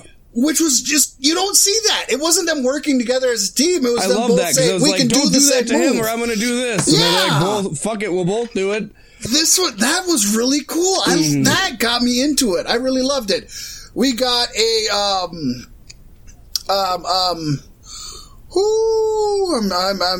at a loss for the word of the move that Hiroshi Tanahashi does. Sling blade, sorry. We got a sling blade from one side of the ladder to the other ladder. We had Nick and Phoenix both hitting flying cutters. We had a package of Zero Fear onto the ladder. Yeah. Penta did it to Matt, which was the last move he did to Matt before both him and Phoenix came up and got the titles. Again, Nick was down. I feel like they called an audible because Nick was down a good chunk of the end of the match. Yeah. Probably the last third even. Yeah, so I think they called an audible, but they did a great job of not making it noticeable to where the second time, I had to watch it the second time to realize Nick didn't get back into the match after that botch. That's a good thing they kind of look the same, huh? Yeah, for sure. So many good things in here. We're not even... This wasn't half of the match that we've talked about. Every year we talk about Money in the Bank, and we're usually pretty impressed by that. But 4 men did more than what you see in a Money in the Bank here at All Out. And it was a beautiful ladder match. But that's kind of what makes this the best tag division in the wrestling world. Or is it? Because post-match, some dead presidents ran into the ring. Bill Clinton's alive, look. Okay. Well, after that pedophile island shit, he's dead to me. Yeah. that works. I like that save. Yeah, we had JFK, John Kennedy, and Bill Clinton storm the ring. Mm-hmm. And they hit a street sweeper. Pacey, legit, I was not sure who this was, to be honest. It should have been obvious. Yeah. No, I didn't know until they pulled the masks off. But I wasn't sure. When they hit the street sweeper, I knew who it was. I was like, oh, it's LAX. They called them two different names. The internet is saying the name that they're going by, which was one of the names they called them, was the Boricuas, which isn't bad, except for I think of Los Boricuas from mid-90s WWE, and that wasn't the greatest faction. I don't dig it. The other name they called them, which came only from Excalibur, and is probably just him speaking his native tongue, but I loved it, was... the Los Puerto Ricanos. And I love that. I like the Los Puerto Ricanos because they're both Puerto Rican. They dropped the Puerto Rican flag. And yes, I'm purposely rolling the R's, but that's how you should do it. It's respectful. And I like the name, the Los Puerto Ricanos. Because it's giving it up. It's like, hey, USA, hey, Canada, hey, we're Russian. They're Puerto Rican. Why can't they be Puerto Rican? Right? Yeah. I'm not a big fan of Boricuas, but it could grow on me. I love these guys. They could call themselves poop and shit, and I'll still vote for them, man. I still want to watch your match. Earlier, what was it? I don't know. Was it really all the way on the first? Either ways. I don't know. They came up with their names. No, because that's not what I read earlier. This one says the Boricuas. God damn it. Was it Los Puerto Rico? No, it was like two English words, and it was kind of stupid. Maybe it's all wrong. I don't know. Either way, Okay. I don't care, because it's Santana and Ortiz. And I love it. Right now, as if they didn't have the best tag team scene in the industry, right now, They do now. you've got the Young Bucks, who are your Matt and Jeff. You've got the Lucha Brothers, who are your Edge and Christian. It might switch around. No, those are your Edge and Christian. Yeah, and then you've got the Dudley Boys in LAX. LAX or whoever. And yeah, honestly, I would agree. I bet any of these teams would beat those teams in their prime. 3D, I don't know. I still stand by 3D Dudleys, Dudley Boys, whatever you want to call them. I think are the greatest tag team in the history of tag teams. And this is, I mean, I'm an old school guy. I love the old school tag teams. I love the original Heart Foundation. I love the Brain Busters, Road Warriors, Midnight Express, Rock and Roll. Yeah, I love all of them. But man, 3D, it's hard to argue. But yeah, but no, for sure. This is one thing these guys are going to have over everybody is definitely the tag division.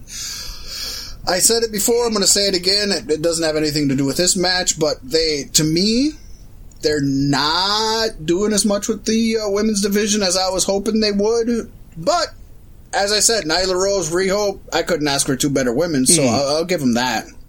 Oh, we never mentioned either. They revealed the AEW women's title belt. AEW is going out of their way to make sure they have the most best looking belts in pro wrestling. Are they not, Pasty? Yes, they are. That's an awesome fucking it's beautiful. belt. It probably looks better than the AEW championship. It does. We got one match left, Pasty. We didn't even talk about Pentagon being unmasked. Oh shit! That was one of the best spots That in was the match. amazing. It was amazing. Talk about it when he was up on the ladder and they whapped him. Just let him know, man. Or you want me to let him know? Something happened, and then he pulled off his mask. Yeah. Anyways, he's climbing the ladder, and Matt's up there, and he's just about to get it, and Matt whips the mask right off. It was awesome. Penta stops. He covers. I like how easy it came off. Like, why doesn't it fall off of him more often? Right. It was obviously a plan, but I loved that. That is a good gimmick that they used in a ladder match that isn't used often. I thought it was cool because on the next episode of Being the Elite, the Bucks were talking about how, they were playing the babyface role in the match and they weren't so sure if they should do it, but Nick was like, well, we should do it because it's like us. It's the most Bucks thing they could think to do. But they got boos from the audience. Yeah, it's good. Immediately the audience booed. That was cool. That was super cool. And it's super cool that they did not show the face. All the camera people got away from him until he got his mask back on. So that was cool. It was respectful, but it was a cool spot. I want to see one of their faces in one of these things. I want to see Rey Mysterio get unmasked and show his face. I just want to see it once. One thing I want to say before we move on is that I think this was the perfect length. It was less than 25 minutes. Just short of less than 25 minutes, but still, I think if it would have been longer, it might have overstayed its welcome. If it would have been shorter, we might not have gotten as much in. It felt the perfect, like when it ended, it felt like it should have ended there. It felt like, honestly, it felt like a perfect match, and then with LAX coming out, it just made it even better. For sure. Easily highlight of the night. So moving on from the highlight of the night to a match. Yeah. This match had everything. This wasn't a bad match at all. No. This match could not follow the ladder match. We're going to get through the intro before we talk about the match, yeah? Yeah, let's talk about the intro that I didn't see. All I know is about the name of the horse, and that's what I have a problem with. I don't know the name of the horse. I just know he rode a horse down. I don't know why you had an issue with it. Okay, you tell me the intro, and I'll explain. Well, Adam Page came in riding a horse. That was it. And he didn't come into Old Town Road. Okay. Which he probably should have. Is that his theme, or was that just something you wanted? No, he's got just some Western Why do you want cowboy him to have music. Old Town Road? Because he rode a Old horse. Town, do horses ride on roads now? I thought that was illegal. Okay. So, you haven't heard the horse's name? I have, but I just Okay, the probably reason not remembering. is because of something we talked about last week, which we said AEW needs to fucking stop doing because it just doesn't look good and it hurts them. And according to Adam Page, the horse's name that he rode down to the ring was Hunter Horse Helmsley. Oh, yeah. Yeah, that's right. They sigh. We all know that's according to Cody. Yes, we do know that. Not according. He just told Adam Page. Cody named him. Yeah, Cody named the fucker. Yeah. It's like, just stop this shit. If WWE wants to keep slinging shit. No, honestly, it's too easy to compare Hangman Page to Triple H just right. visually. Don't make that connection any more obvious. That bothered me because we just talked about it. Just stop it. Just stop it. It's not. I think though. it's fun. It's not. I don't think it is. I guess. I can't tell you it's not fun for you. I can tell you it's not fun for me. So into the match, basically, I wasn't sure what to expect. Page, they haven't built him well coming into this. They built him as the underdog for sure. I mean, they built him as well as they could. I mean, he had his own injury. They built him and as the underdog, and Jericho's last few matches haven't been Jericho-esque, but have been good. Mm-hmm. Jericho, I believe, is the only person in the company who's got a lossless record. Pretty close to it. Yeah, he hasn't lost yet. But he's not the only one. There's people who have only had one match, Pasty. I mean, I hear what you're saying. Yeah. Major name who's had multiple matches.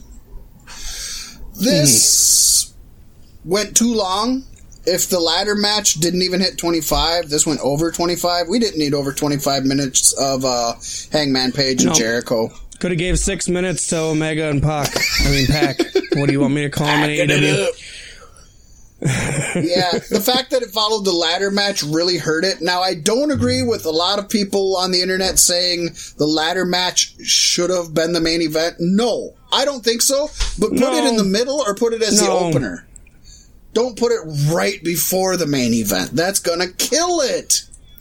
You should have put Cody in between. That'd be okay. Well, ladder match. No, I don't think so either. Because I think they have a hard time.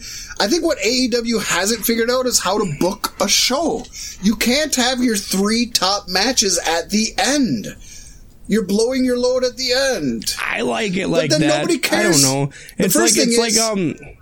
It's like at a fireworks show. It's like the grand finale. You know, it's explosions everywhere. Yeah, that's your main event. But in a fireworks show, halfway through, they do a semi-main event where they do a whole bunch of them, and then they go back to doing one at a time, right? Or at least most of them I go to.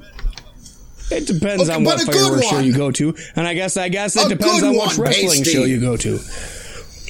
I don't think No, honestly, the good ones are grand finale all the way through. I don't think your 3 final matches should be your 3 best. I think you should open with one of your best, not the best. I think the middle can have the best match, or at least one of them. Yeah. And then 2 matches in between. You have to have your popcorn match. You have to have your piss break match. You have to have that. Yeah. And then have either your best match or your second best match as the main event. The very first AEW title match had to be the main event. I'm not dogging that. I would have bitched if it wasn't. Right. But it shouldn't have followed the ladder match. Wouldn't matter the ladder match could have opened. The ladder match could have been after SCU. The ladder match could have been after the abysmal fucking tag match with the Dark Order and brought everybody back up. That should have been the match that was right before the World Championship I agree match. there. That's perfect, Pasty. There you go. Dark Order and Best Friends should have been right before the main event because everybody would have been so hyped to see 2 people they fucking wanted to see. Mm-hmm. Well, I mean, plus riding off that high of Orange Cassidy, he'd have been a good lead-in for the main event. And the sad thing is, the layout was pretty good. The work felt plotting. I don't use the word plotting a lot, but I used the word plotting when I was writing this because I thought of a fucking horse, which is ironic because I didn't see the entrance and I didn't know there was a horse, but I thought of a big Clydesdale slowly walking and pooping. Dude, Chris Jericho's aged 40 years in the last year. Was when Jim Ross said, I've called so many of Chris Jericho's matches, and this is the best he's looked in years. Jim Ross, take your... Man, he's lying take like your Trump pills, now, isn't go he? to bed.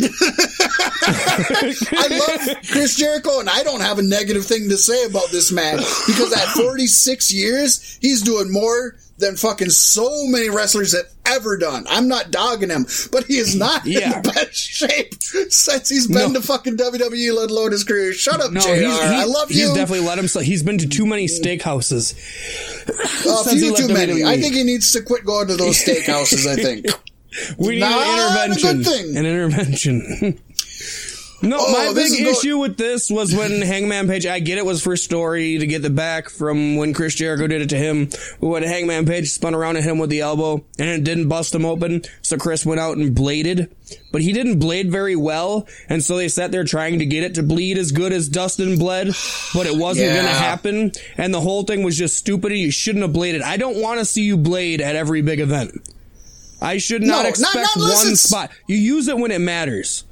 If you'd have bladed during the Cracker Barrel match or the ladder match, that would have been cool. Yeah, but Chris Jericho does not need to blade.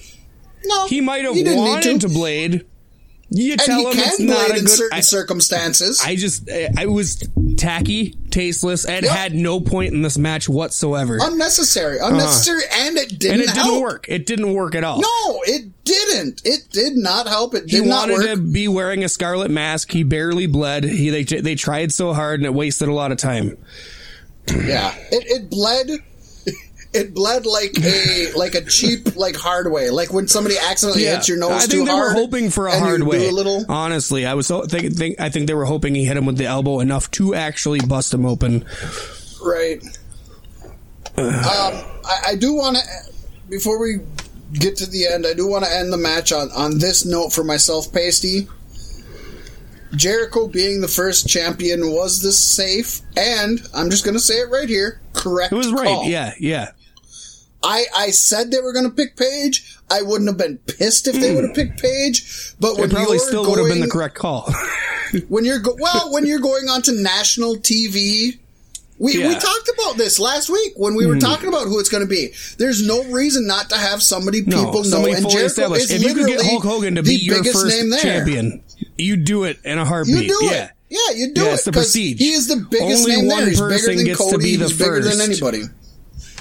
So and everybody's done it. When earlier today I was going to go through and check out the first champions of each promotion, and I cannot, and I'm sorry, but I know like Ken Shamrock for TNA, Ring of Honor had an old school guy as first one. I know when NWA turned to WCW, I think Ric Flair was their first champion, and he wasn't young at the time. You do that because you have to get name recognition. It's all about commercial. It's all about the money. I'm sorry. Oh, Pasty, we've gone way over, but we're not done yet with this pay-per-view. We still have a few things to talk about.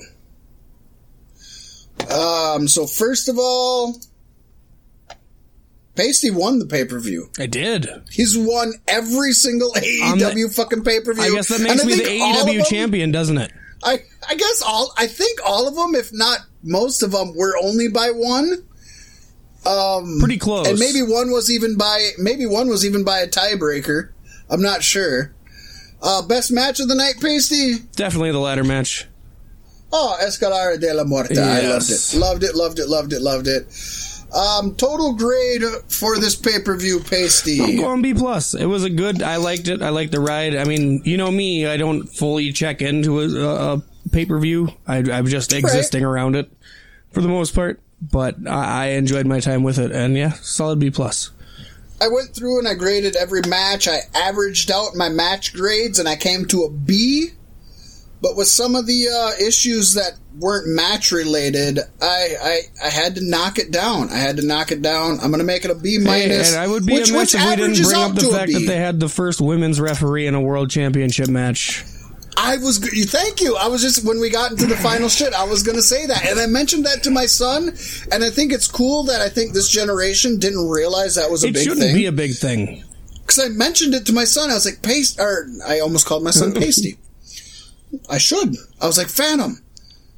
One thing that's awesome about AEW, they have a woman who is refereeing the main event of a match between two males. And he was like, so? I was like, no other wrestling company does that. I said, most wrestling companies don't have any female refs. And the ones that do are only for female matches. Gotta give credit to NXT where they come and play because they beat them to it. But... Do the females do some male matches on that one? Yeah, I think that the female referee from NXT, she's done a couple of male matches, I think. Has she done the main event? That isn't I don't think it's a main event, but I'm just saying they got the female referee in the mix before AEW was a thing. They got the female on males before, I'll give them that, which is not a Pornhub reference. But the main event thing's pretty huge, too. So yeah, that makes it a B average, and I think B average is okay. Not bad at all, considering what we've seen from some people. Now, Pacey, here's something that I want to get in here semi-quick, and I want you to retort on your opinions, and I'll give my opinions. All right. We might go long, but fuck it. We can. The news is going to go quick. Yeah. I got some numbers for you, Pasty, and going into this, I just want to say it seems like the honeymoon is over for AEW, but not in a negative way. It's not like, oh my god, nobody's going to watch AEW again. But I felt it was worth noting some of these numbers. So, numbers here, Pasty. Pay-per-view buys. Pay-per-view buys for All Out were down 20% from Double or Nothing, their last pay-per-view that they sold. Well, everybody knows about the websites that you can watch it for free. I think, you know, everybody's on the excitement train. More people bought it at first, obviously. Yep. Doesn't help that some of these websites have it to where you can actually watch it while it airs live. Yep. Oh yeah, that's easy. Most of them do. Also, you could argue BR Live. A lot of people do BR Live. BR Live views were down 10% from Double or Nothing. So not as big. So people are watching BR Live, but they were down also. Fight TV numbers, Pasty, they were down, although there's not an actual released amount at this time. The report that I've found from multiple sites is that Fight TV numbers were down. Don't know the percentage. If you look at the 20 and the 10, you're going to assume it's probably between 20 and 10. I mean, that just makes sense. I mean, you also got to look at the fact it was the second biggest holiday travel weekend of the year, so... Yeah. For both TV, pay-per-view, and BR Live viewings combined, an estimated 46% of fans who ordered All Out had also ordered Double or Nothing. Now, that means that an estimated 54% of fans did not order All Out who had ordered Double or Nothing. So basically, in layman's terms, less than half the people who ordered Double or Nothing actually followed through and ordered All Out after seeing Double or Nothing. So there was a drop-off, a substantial amount of drop-off. Whether that's people pooling their money together and watching it together, whether that's people watching it, like you said, on other sites because they can't afford to buy every single one of them. Whatever it is, that's kind of a substantial drop. That less than 50% of the people that ordered All Out actually, or who ordered Double or Nothing actually ordered All Out. And one thing that is big, because this is where wrestling makes their money, All Out drew a solid crowd of 10,500 fans to the Sears Center Arena, which is just outside of Chicago. The All In pay-per-view, which was their original big one, right? That was in the exact same arena. That drew 11,263 fans as a sellout. Not a huge difference, but the lineup was hugely different. Yeah, and as a business, you would hope that you gain fans each time you come back to an arena rather than lose fans. Now, I know I'm going to get people who may not be savvy in business saying, Fat Mac, you said that they went to the same arena in the same town and they were both sellouts. They can't be different numbers. Yes, they can. What happens is you have a number of seats, you sell them out. As soon as you sold them That's sellout. You get, that's sellout. Then you put out platinum seats. Then you put out VIP. They clear the then you put out area. ringside. Then you put out this. Then they open up this. Then they take away this table. Then they add this. The more people that are willing to buy, the more seats they can make add. room, yeah. They'll fucking hang you from the fucking rafters and let you float over the ring if you're willing to pay enough money. Some arenas, they'll have overflow rooms for you. Yeah, it's SRO, standing room Yeah. only. It's called SRO. So, yes, there were more people after they sold out who wanted to see All In than All Out. That makes sense, though, because All In was the very first ever thing. It was not a company, and people wanted to promote the Bucks and Omega and we Cody. just wanted to see a one-off thing do something massive. So that does make sense, but it's just it's kind of telling. I think to the see biggest that thing though is it's the holiday weekend where most people are out of town from Thursday to Monday. So having a pay-per-view that weekend is not a good idea in the first place. That's got to be part of it. Honestly, that's why WWE doesn't do it. But I also think that maybe the honeymoon season is over and we're going to see a little bit of a drop as it comes, and that's normal. You once expect TV starts. that. I mean, TV's right around the corner. That's the next thing is TV, and I think as soon as it's on TV, it's going to pick right back up. We'll see. I actually don't think so because I think people are more willing to wait and watch it on TV. But that's my opinion. Could be wrong. Just thought it was an interesting note. So yeah, that was our all-out results, and now we're coming into this week's weekly Elite Dirt Sheet. Let's get dirty, baby.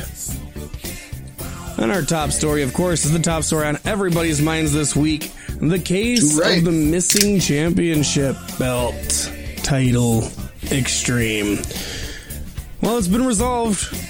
But in case you haven't heard the news, Chris Jericho lost the AEW title just hours after winning the inaugural belt. Oh, no! But it wasn't Hangman Page, Jon Moxley, or Marco Stunt. No, it was... It wasn't Marco Stunt? No. He couldn't carry it. We already went through that earlier. It's too heavy. Oh, yeah, too right. No, it was some random thief at a restaurant. Allegedly. Or was it? Tallahassee, Florida police reported that Jericho apparently had the title go missing while he was eating dinner inside a Longhorn Steakhouse at 2400 North Monroe Street. This is killer It's not publicity Omaha for the old Steaks, and Longhorn. that's why it happened. Police were called, and an investigation was launched. The police blotter read as follows. The victim, Christopher Jericho Irvine, is that his middle name? Yes. Reported the theft of his championship wrestling belt while he was eating inside the Longhorn Steakhouse. The victim stated he arrived at the Millionaire Club Airport Terminal. Oh, it must be rough. A little bit of the bubbly. And placed the belt inside his rented limousine. The limo driver shuttled the victim to Longhorn for dinner. The victim remained at Longhorn while the limo driver returned to the airport. The victim had taken the wrong luggage from the airport, and the driver took it back to the terminal. When the driver picked up the victim from the restaurant, the belt was missing. Responding officers searched the limo and airport for the belt without success. On-call CID, or Criminal Investigation Division, was consulted, and forensics responded to the scene. In the wake of its disappearance, Jericho launched a worldwide investigation using top private investigators to recover his title. Turns out he didn't need those investigators. Instead, it was a 41-year-old Florida State University employee who would find the championship abandoned on the side of the road as he was driving home. Damn it, Vince. In an interview with the Tallahassee Democrat, Frank Price spoke about discovering the title, which was inside a velvet bag in the middle of a turn lane. Oh, no. Price, who is not a wrestling fan, recalled opening the bag when he got home and discovering the belt inside. I think I said something like, "Whoa, it's a huge wrestling belt, dude. Check this thing out." He's 41 years old. He probably didn't talk like that. But we're gonna play like he did. I love it. I never would have guessed that if I had a lifetime of guesses. At the time, there was nothing in the news about anything being lost or stolen, so we thought it was just a replica or a costume or something like that. Despite questioning, Price had enough texts, emails, receipts, and witnesses and GPS data on his smartphone to prove he was nowhere near Millionaire or Longhorn Steakhouse when the belt first went missing. He even received a $200 reward from Mike Vaughn of Mike's Limousines, the service Jericho was using at the time. The belief is Jericho or the driver just set the bag on the trunk or the top of the limo and it just fell off. Fucking Jericho. I mean, he probably had too much of the bubbly. Too much of the bubbly. That's fucking pathetic, though. Yes, and during all the rigmarole, popular fast food chain Arby's even got in on the fun tweeting at I Am Jericho. Heard some Judas stole your championship belt. We've got plenty of cardboard. Want a new one? I just love that. Arby's has some of the best. Arby's and Wendy's are two of the best tweeters ever. They should have then shared Daniel Bryan's WWE championship as a picture. Right? The old emperor. Yep. We have practice. So, I mean, obviously we don't know exactly what happened, but the story makes sense. They set it on the trunk while they were doing some shit, drove away, ended up on the side of a road. Dude picked it up. I find it crazy that some dude picked up a velvet bag and didn't open it till he got home. Right, yeah. I wouldn't be able to do that, but whatever. Yeah, it's a 45-pound velvet bag. Why wouldn't you open that? Own, I guess. Yeah, I'd have opened it up before I put it in my fucking car. Why is it so heavy? What if it was manure? What if it was a bomb? What if it could be anything? A velvet bag full of manure. I love it. What if it was the cure to AIDS? I don't know. This was a fun road. I loved every day getting a new report about this. Well, I liked hearing too that the police posted a tweet saying they found it and then quickly deleted it. Like AEW already had a cover story to go up, and they're like, take it down. Take it down. We got some shit to do. So it's like, to me, either this is one huge fucking angle, which it could be, but I honestly don't think it is. For Millionaire, Longhorn Steakhouses, and Mike's Limousines. It could be Chris Jericho just doing an average podcast episode. Yeah, but at the same time, it's just like, it was so fun. This is fun. You're going to want to get that championship off of Jericho pretty fast, though, if he's already losing, Right. Man, he should get a couple demerits for that or something. Well, AEW not only lost a championship belt, Pasty, but they lost an extremely gifted wrestler.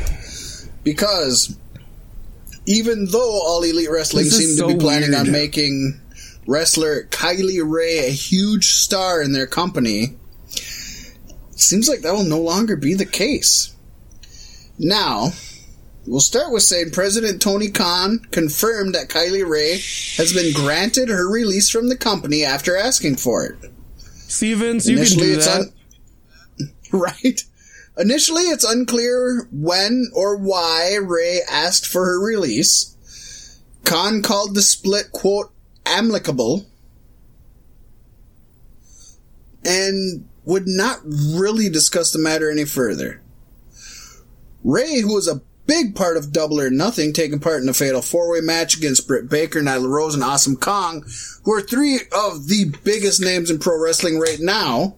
And obviously Nyla Rose is going to be in the running for the first ever AEW Women's Champion.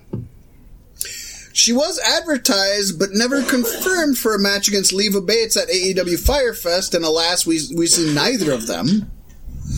Allie ended up wrestling Bates. Wait a second. She ended up wrestling Bates on the show? Yeah. Okay. So I'm going to edit that. Because I fucked that up. Okay. She was advertised but never confirmed for a match against Leva Bates at AEW Fighter Fest. But Allie ended up wrestling Bates on the show instead. Ray deleted her Twitter account in August, leading to concern from some fans over what her status may be. But it seems there's actually more to this. According to a report by Brad Shepard, Kylie Rae has apparently retired completely from professional wrestling in general, following her departure from AEW. Details regarding this are at this time unknown to us at Beefsticks Podcast, but Shepard went out of his way to actually put Tony Khan on blast, saying that he should never try to have, quote, feign transparency, unquote, on matters he was not able to talk about. In other words, Tony Khan should have never came out and said that Kylie Rae was granted her release if Kylie Rae is maybe just retiring completely from wrestling and it wasn't his spot to say. Yeah, I don't know. I have some thoughts. It's just weird. Well, let's hear them, Pacey. Let's hear them. She's your Bailey, right? That's what everybody compares her to. She's your Bailey. She's your okay, happy, over the top, girly, go girl. She's everything that a girl is supposed to be. And this is a character she developed. Just leads me to believe she slants to the right and doesn't like the fact that Nyla Rose is in the company. That is my thought. I just get this weird tickle on the back of my neck about it. And then she caught wind that they wanted to push her, you know, to the first title match or whatever. And I think that's probably, to me, that's what it seems like. I feel like, because I felt like since day one, she looks like she puts on this big fake front, but I bet she's a super bitch backstage. Wow. Yeah. Whoa, look at Pasty. That's how I felt. Pasty ain't holding nothing back. I could be entirely wrong. No, but this is Beef Sticks Podcast. You gotta just fucking let them know how you feel. Whatever vibe you're feeling. I didn't feel it, but I feel you. Honestly, though, if you were a super girly, what every girl should be kind of wrestler, and then the Nyla Rose thing. I am pretty super girly. I could see it. Yeah, we're obviously going to have more to talk about this going forward, whether it's immediate or in the far future. This isn't over yet. We got more to talk about. I also still wouldn't doubt comes out. We're going to see her in WWE. Pacey, we have gone, I think, 79 minutes talking about All Elite Pro Wrestling. Yes, we have. Should we go talk full about gear? The rest of the wrestling world. No. Full gear my ass. Arm drag. What? Hey, now that you brought it up, what the fuck does the term full gear mean? Full gear. Like every time I go to write it, I'm like, no, it's not full gear. It's like top gear or something gear. And then I'm like, wait a second, what the fuck is full gear? It's from being the Elite. It was when Adam Page was originally supposed to fight Pac, and Adam Page came to a restaurant in his wrestling gear, and they started making fun of him for being out of shape and shit. And so that's where it came from. Yeah, and then he ended. It's dumb, but at least it has a place in the lineage. It does, but I'm going to go back and say what I said a while ago. Don't mix being the Elite with your actual product, because they're two different. Once TV starts, I think it's the same exact thing, though. I don't think being the Elite happens once TV's done. Or maybe it does, but it's like more back. Because I can almost guarantee you 97% of the people who watch TNT will never watch fucking Being the Elite. That's just not, they're not the same audience. Young Bucks fans watch Being the Elite. That's my thought. Yeah, but Young Bucks fans aren't tuning into fucking TNT to watch fucking AEW either. They're watching fucking Being the Elite on YouTube. They're not putting the money and time in to watch them weekly. They're just fucking getting stoned, eating Cheetos, and every now and then flipping over to the fucking YouTube they average channel. About 200,000 That's not views who you want on each weekly show. Yeah, that's a drop in the bucket to a real YouTube channel. I'm sorry. And to a fucking... How many people do you think watch TNT, Pasty? A lot.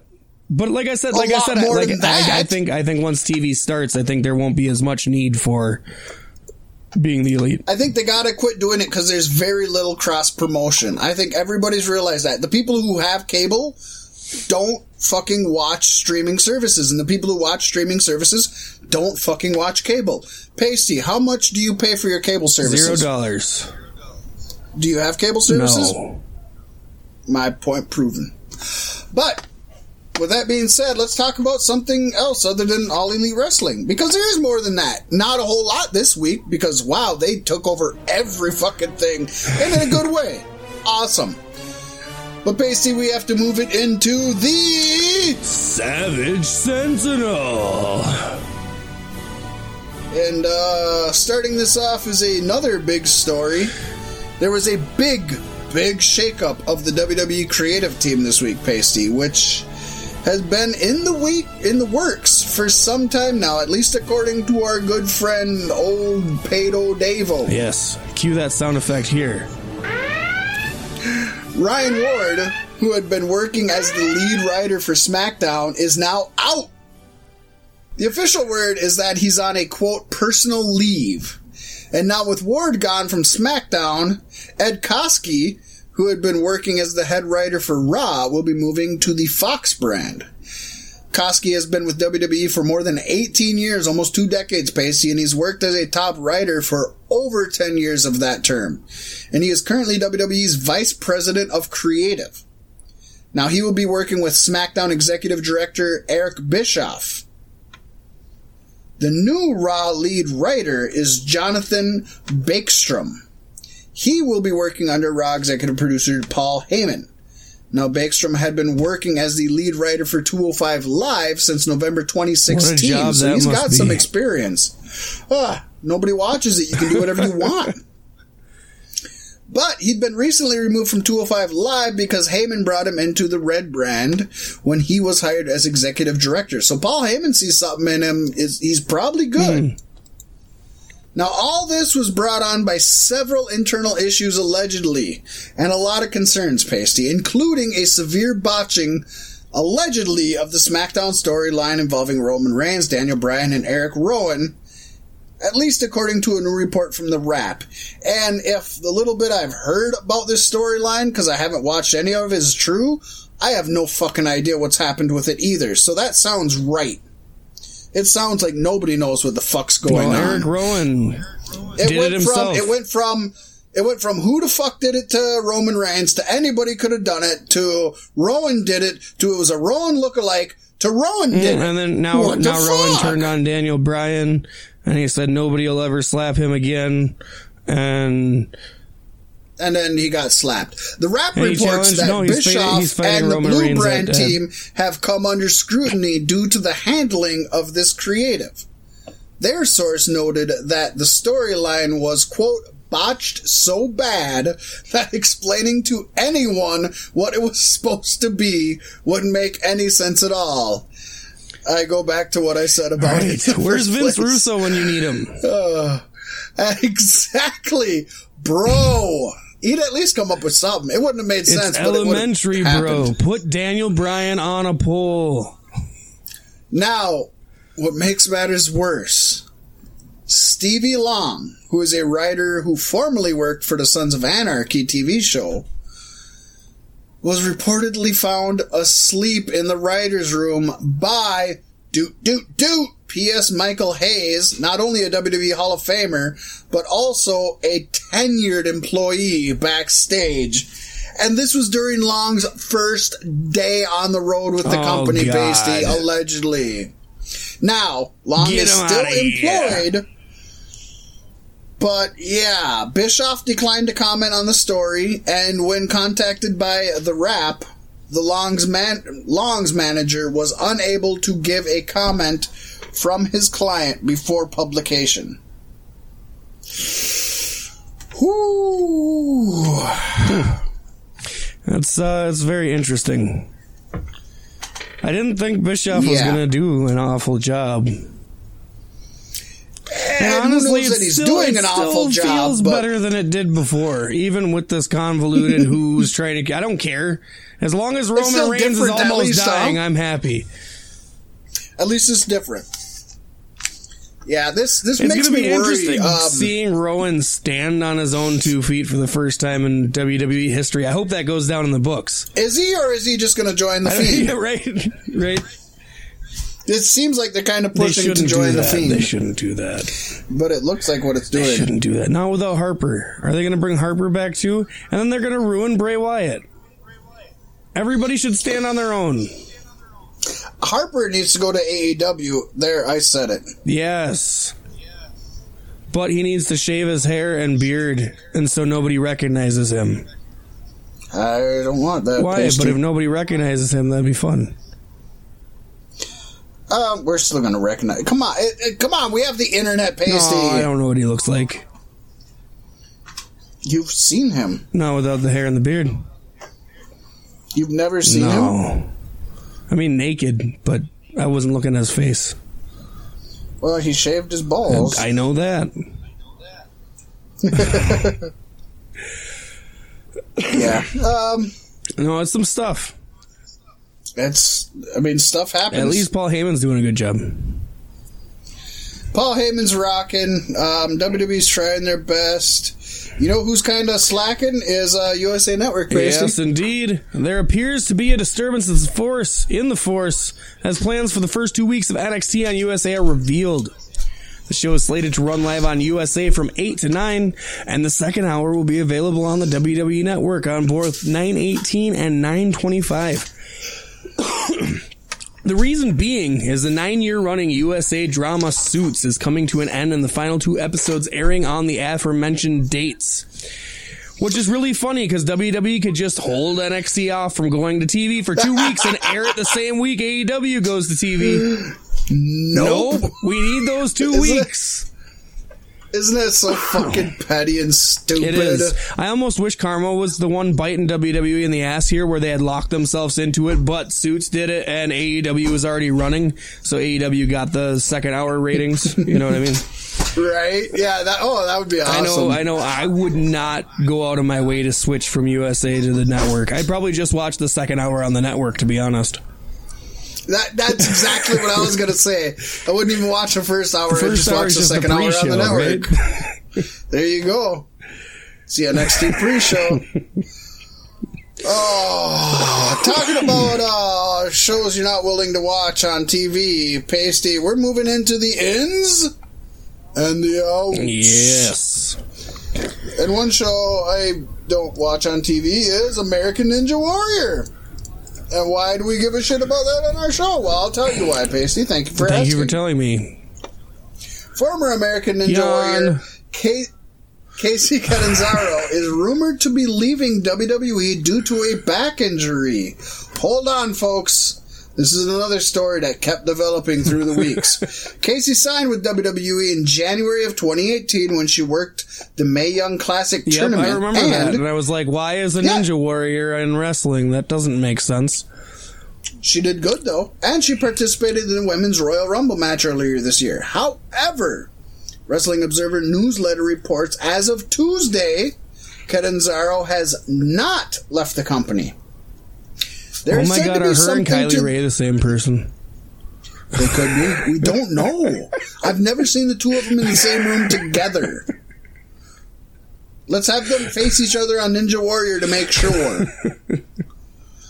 There is said to be something to the original story, as there were definitely rumors on her departure going around NXT over the weekend, and they didn't just poof out of nowhere.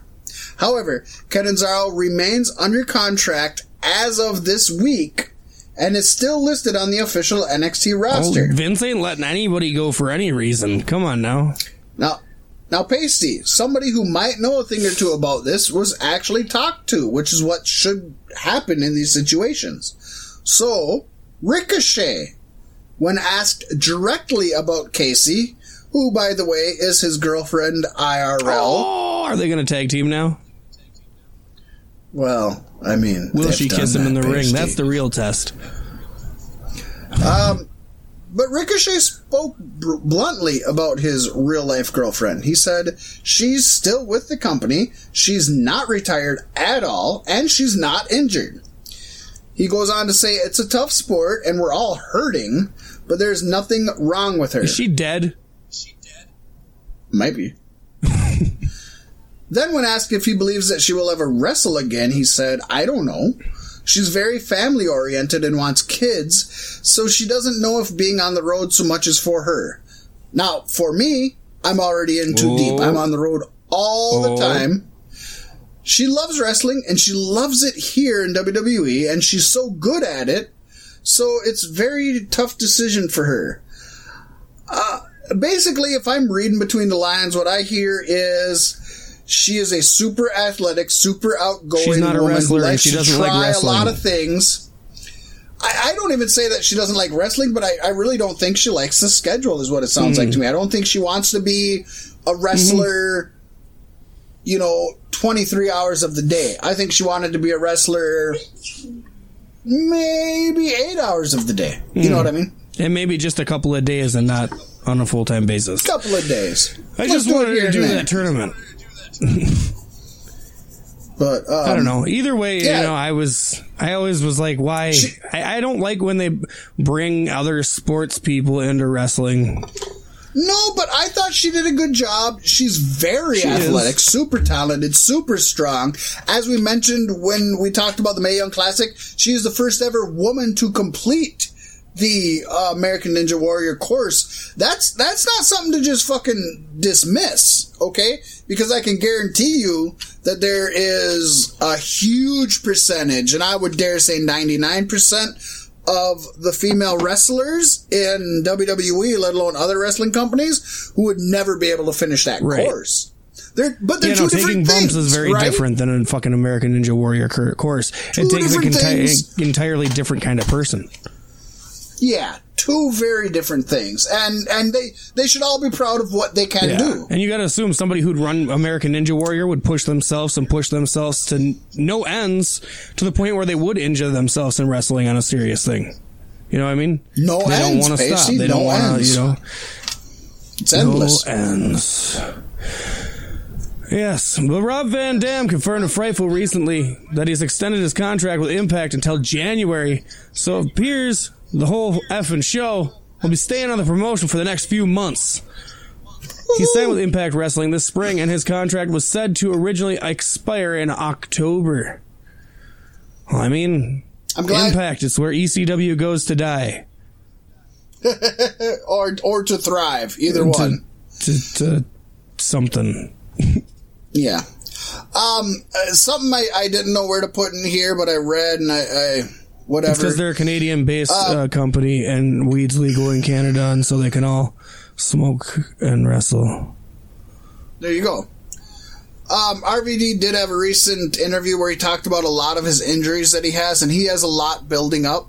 None of them are like career-ending injuries, but they're all building on each other and stuff. He needs DDP yoga. So Rob he's currently going down to Mexico to get stem cell treatment. Ooh, that worked for Edge. Which is, it's the same kind of treatment Edge has had, Brian Cage has had, made a new pizza Hulk place Hogan for has Cartman. had.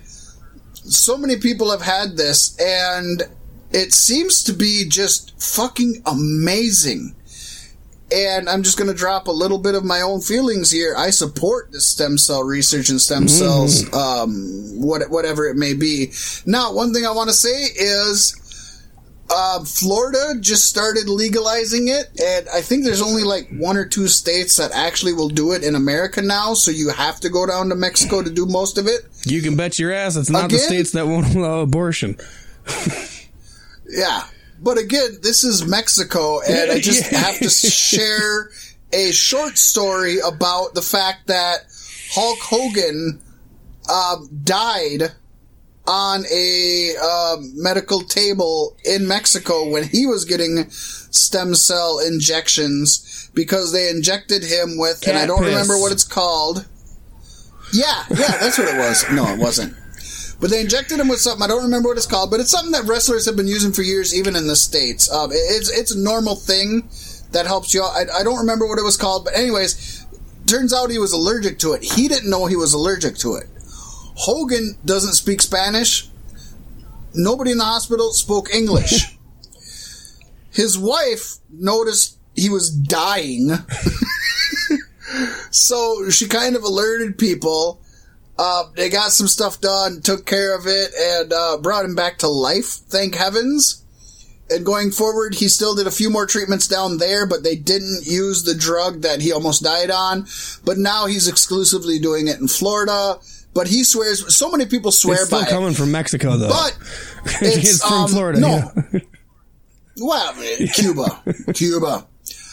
But the thing is it's super temporary. It's almost like crack, where it's awesome for like 27 days, 35 days, and then you're super sore again. Well, it's still not a perfect science. It's getting there. No.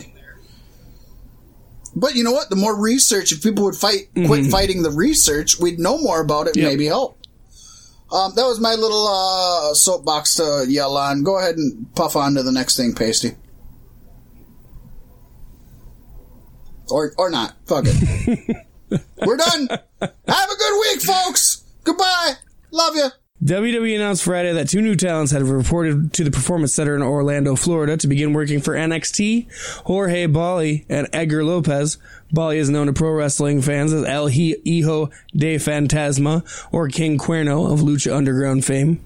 He's a second-generation talent, his name translating to Son of Phantasma. No way! Lopez, on the other hand, is a former soccer player from the Monterrey Institute of Technology's Borreos Salvajes team. He worked the December 2018 WWE tryouts in Santiago, Chile. Oh, if I'm putting my money on somebody, it's on the fucking Monterrey Institute of Technology, he'll quit boy. faster than Catanzaro. Arm drag! Oh, man, not the fucking... Not the second generation Lucha Libre boy. He's just a schmuck. Don't expect old Borrejos Salvejas to last long in WWE. He's not making it to the main roster. I'd be surprised to see him on NXT TV. Yeah, I don't think so. But of course, King Cuerno, El Hijo del Fantasma, I know him. Jorge Bole, whatever you want to call him, this motherfucker easily is making a name for himself in NXT for sure, if not the main roster. He's not going anywhere. And you'll probably see him on NXT very soon. Badass. I'm excited to see him. And basically, there is another possible addition to the Wednesday show, at least this according to Squared Circle Sirens. 28-year-old Scarlett Bordeaux is currently at... It's a rough fucking day, Pasty. We're almost done. I almost get to go smoke a cigarette. Are we almost done? I am so close. Okay. All right, we're going to go again. You want to type edit at the beginning of another? I'm holding my dog. But basically, another possible addition to the Wednesday show, according to Squared Circle Sirens, could be the 28-year-old Scarlett Bordeaux, who received a tryout. We can confirm that former Impact Knockout Scarlett Bordeaux is currently at the WWE Performance Center in Orlando, Florida, today, and has been seen inside the ring for what sources tell us is a tryout, they reported. Bordeaux appeared in WWE multiple times from 2014 to 2016 as a member of the Rosebuds. Scarlett's last match for Impact Braun Strowman was one of those. So was Simon Gotch. Yeah, look what it's brought those two guys. Scarlett Bordeaux's last match for Impact Wrestling was at Code Red, which was an Impact Plus exclusive held in May in conjunction with the House of Glory promotion. Bordeaux most recently competed in AAA's Triple Mania in Mexico, where she teamed with Sammy Guevara in a failed attempt to win the promotion's Mixed Tag Team Championship, and, probably most notably at this point, was disgustingly groped by an asshole fan during that match when she was outside of the ring. Well, if she was indeed at that tryout, I'm assuming she'll be on WWE TV very soon. I can just see her to pair them up with Bizarro World Charlotte Flair. Can't remember her name right now, but you know who I'm talking about. Bizarro! I have fucking no idea, just to be honest. The one in the Seth Rollins Becky Lynch match. Bizarro! With King Corbin. The fuck? The mixed gender match. Seth Rollins, Becky Lynch, Corbin, and what's her fuck? Is that coming or did that happen? I don't fucking know. It was when Brock Lesnar got the title back. You fuck. I still don't even know. I don't know. Fuck. Can't we just not know? Why does everything got to be a big deal with you? Hey, it's 9:35 and time for your legal news.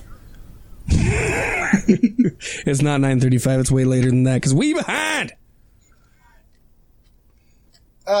Yeah, but this will be quick and we'll sign off. What do we got? This is a good one, Basie. I'll let you take this one. I like it. Tranisha Biggers, better known as Raka Khan in Impact from 2008 to 2009 and Lucha Libre USA from 2010 to 2012, is no longer running the ropes, but now appears to be running from the law. Oh, no! Crime Stoppers of El Paso says that Khan is one of El Paso's most wanted fugitives for the week of August 25th, 2019. Oh, I watched that episode of the reality show. She just barely beat out Jose Cuervo. Oh, man, it was close. But her torch, man, got snuffed. She's listed under the name of Tranisha Sims, a.k.a. Tranisha Biggers, or Tranisha Williams, and has been charged with interference with child custody. No other information regarding Khan is given other than her age, height, weight, and features. How much more do you need to know? Social security number, her in a nutshell. bank account. Speaking with Jerwek.net, Tranisha Biggers states that the reports are due to harassment from her ex-husband. My ex-husband, who was on probation for beating me unconscious, made 100 false police reports against me. 100?! We have been in a domestic violence shelter after I caught him stalking again. Crime Stoppers urges anyone with information to call 915-566-8477, and they can remain anonymous and are eligible to receive a cash award, which they have to share with B-Sticks Podcast. But also, you can't do both. You can't remain anonymous and get the reward. Just to let you know right now, if you're going to get the reward, you have to let them know who the fuck you are.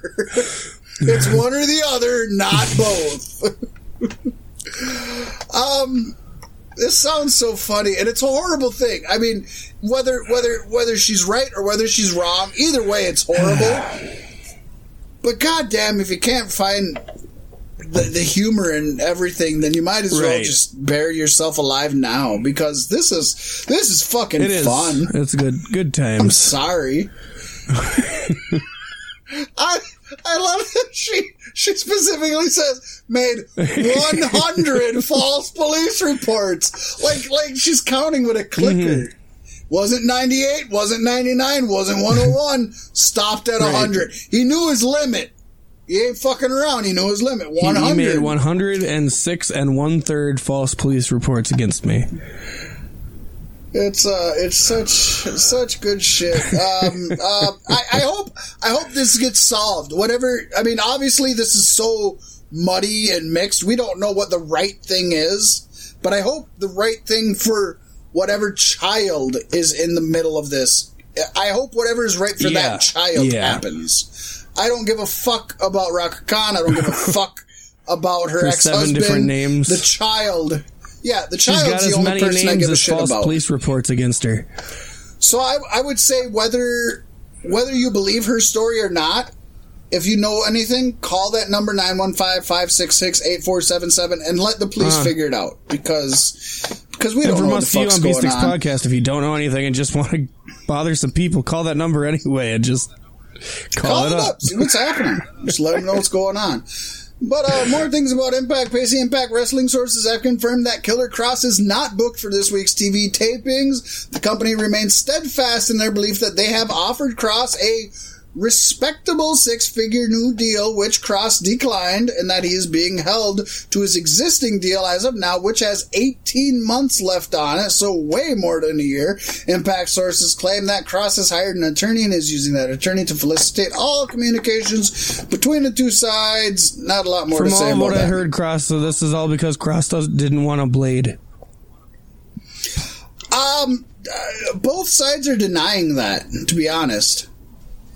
Kross. But I mean, if it was a thing, both sides would still deny it. You know what I mean?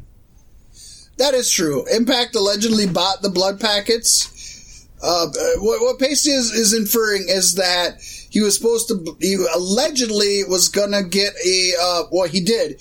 He got a kendo stick broken into the mouth. He was supposed to blade, said he would bleed right around his mouth. He didn't want to blade because he said that there were no medical personnel backstage, so he didn't feel comfortable blading, which I stand behind 100%. That's I honestly your choice. wish Chris Jericho wouldn't have bladed. Yes. According to Impact Wrestling, they're the ones that said, that's cool, we'll go get blood packets and let you do blood packets. They also said that they admit and agree that there were no medical personnel backstage, but said that EMTs were backstage so that if anything happened, they would be on guard. So both sides are saying that's not the actual issue. It's more about the contract than anything else. But it's pro wrestling. Who the fuck knows? Yeah, I don't know. I'm talking about who the fuck knows, Pasty. God. This next one that you get to talk about is a fucking good one. We started talking about this a little bit last week. And it's ongoing. And I'm assuming we're going to be talking about it for a few weeks to come yet. We will. But TMZ has got up to Ric Flair and confronted him on the issue of the trademark for the man. And the Nature Boy had this to say. How can he be the man if he's the Nature Boy? He grew up. That's all I gotta then say. he has to give up the Nature Boy then. Can Becky Lynch call herself the Nature Boy then? Can he be the outside man? I don't know. That was stupid. The inside man? There you go. It was me all along. I don't like that. But he had this to say. What did he have to say, Pasty? I'm glad that I'm having this opportunity to clear the air. When I first saw this, the man Becky Lynch thing go down. Folks, hold on. To be fair, he doesn't clear the fucking air with his statement. Dumb. It's all dumb. But go ahead. I'm sorry, but I had to put that in there. He doesn't clear the air. When I first saw this, the man Becky Lynch thing go down August 2018, I thought, cool, the man, my gimmick, versus my daughter Charlotte. Okay, that's the day it started, right after SummerSlam. I thought, cool. I said, I'm going to make some money. It's my trademark, and they have it to use. I've been saying it's been mine since 1981, Rick explained. Woo! So I got my worded statement. I sent WWE's lawyer a text, and the lawyer, who just has no respect for me whatsoever, which is something I'm not going to deal with much longer, he said, "You're wrong. It's not even close." I said, "It's not even close." So boom, I sent him another text. He didn't respond. So, who the fuck texts lawyers? It's harder for them to charge you by the minute. Right. So I had my lawyer call him, and he blew off my lawyer. This is all in 2018, or in January of 19. Flair also mentioned how his daughter Charlotte Flair has been upset with him during this process. He hopes that his daughter and people alike will understand this decision was centered around providing for his money-grubbing whore of a wife. What, did I say that? Exactly. That's what we said. And we stand behind it. I wouldn't even say anything else. Let's Anytime move an on. old man wants to make money for after he's gone, it's because of a whore. Well, it's not for... First of all, it's not for Charlotte, who's making plenty of money in WWE, and it's not for his other daughter, who's making plenty of money married to the mortgage guy who has a new fucking StarCast every 2 months now, let alone 4 of the top-rated podcasts of all time. It's going to be so fun when it's StarCast 60 at All Out 4. That's awesome. But anyways, he continues on. Yeah. Oh my gosh. He does. It's funny. It's not. My daughter is so mad at me because I filed. Not even understanding that it's not Becky. I have no beef with Becky. But here's the deal. When I almost died 2 years ago, one person he has to play that fucking card. Come on, Rick. One person stayed by me the whole time for 31 days in the ICU, 12 days while I was dying on a respirator, and I'm going to take care of her and her family. And my family has taken care of me, no matter what. Okay, so who's the girl? Oh, fuck, you never said.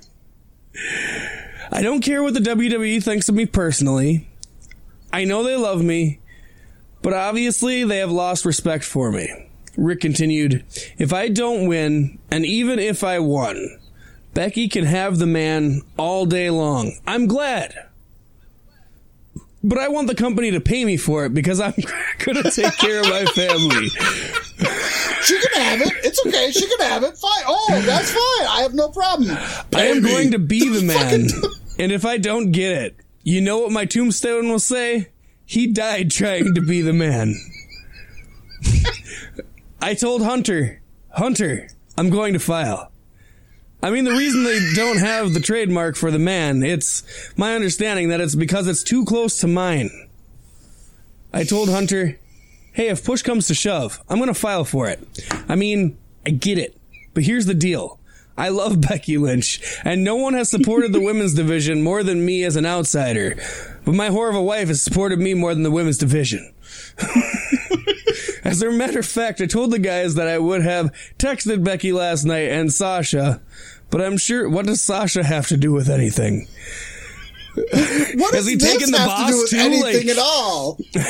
This whole sentence makes no sense. This is a whole Ric Flair, take your pill, take a nap. And thusly, I'll start it over one more time. As a matter of fact, I told the guys that I would have texted Becky last night and Sasha, but I'm sure Becky, I don't know what the WWE spin has been to her. They stole it last night. Flair explained. Those aren't sentences. He didn't explain anything. Those aren't even sentences. I love that the article goes on to say sentences. Flair explained. What? That's not an explanation. Those are random words you spit together. Usually I have some kind of solace at the end of an explanation. I just have more questions. But I'm sure Becky, I don't know what WWE's spin has been to her. They stole it last night. Ends with a comma, not a period. Lynch did eventually catch wind of Rick's trademark filing, and she commented on Twitter, I am the man. Flair responded, to be the man, you gotta beat the man. Hashtag already trademarked. And this is where we bring it back to last week when I say that trademark has to be literal and Becky Lynch has to pin Ric Flair, and this can all be resolved. I also think Ric Flair has turned into fucking Donald Trump. He actually probably died there, and she's just been weekend at burning him ever since, trying to get into his bank accounts. Yeah. I like that. Weekend at Burnsies. Basically, this has been a good episode. I thought this was going to be a super short episode, and thankfully to AEW. AEW, for all the positives, the negatives, the plus, the minus, whatever you want to say, they give us a lot to talk about. They give us something else to talk about. They give us something new to talk about, and they give us hope. Yeah, they give us hope. And for whatever negatives that I might have to say about things sometimes, this is good. This is good. This is really good. I like it. We got to end this. Fat Mac has had a rough week, and it's not over yet. Pasty, I'm Fat Mac, and I love everybody listening to this. Fat Mac, I'm Pasty, and I hate everybody not listening to this. We agree on both of those things. Until next week.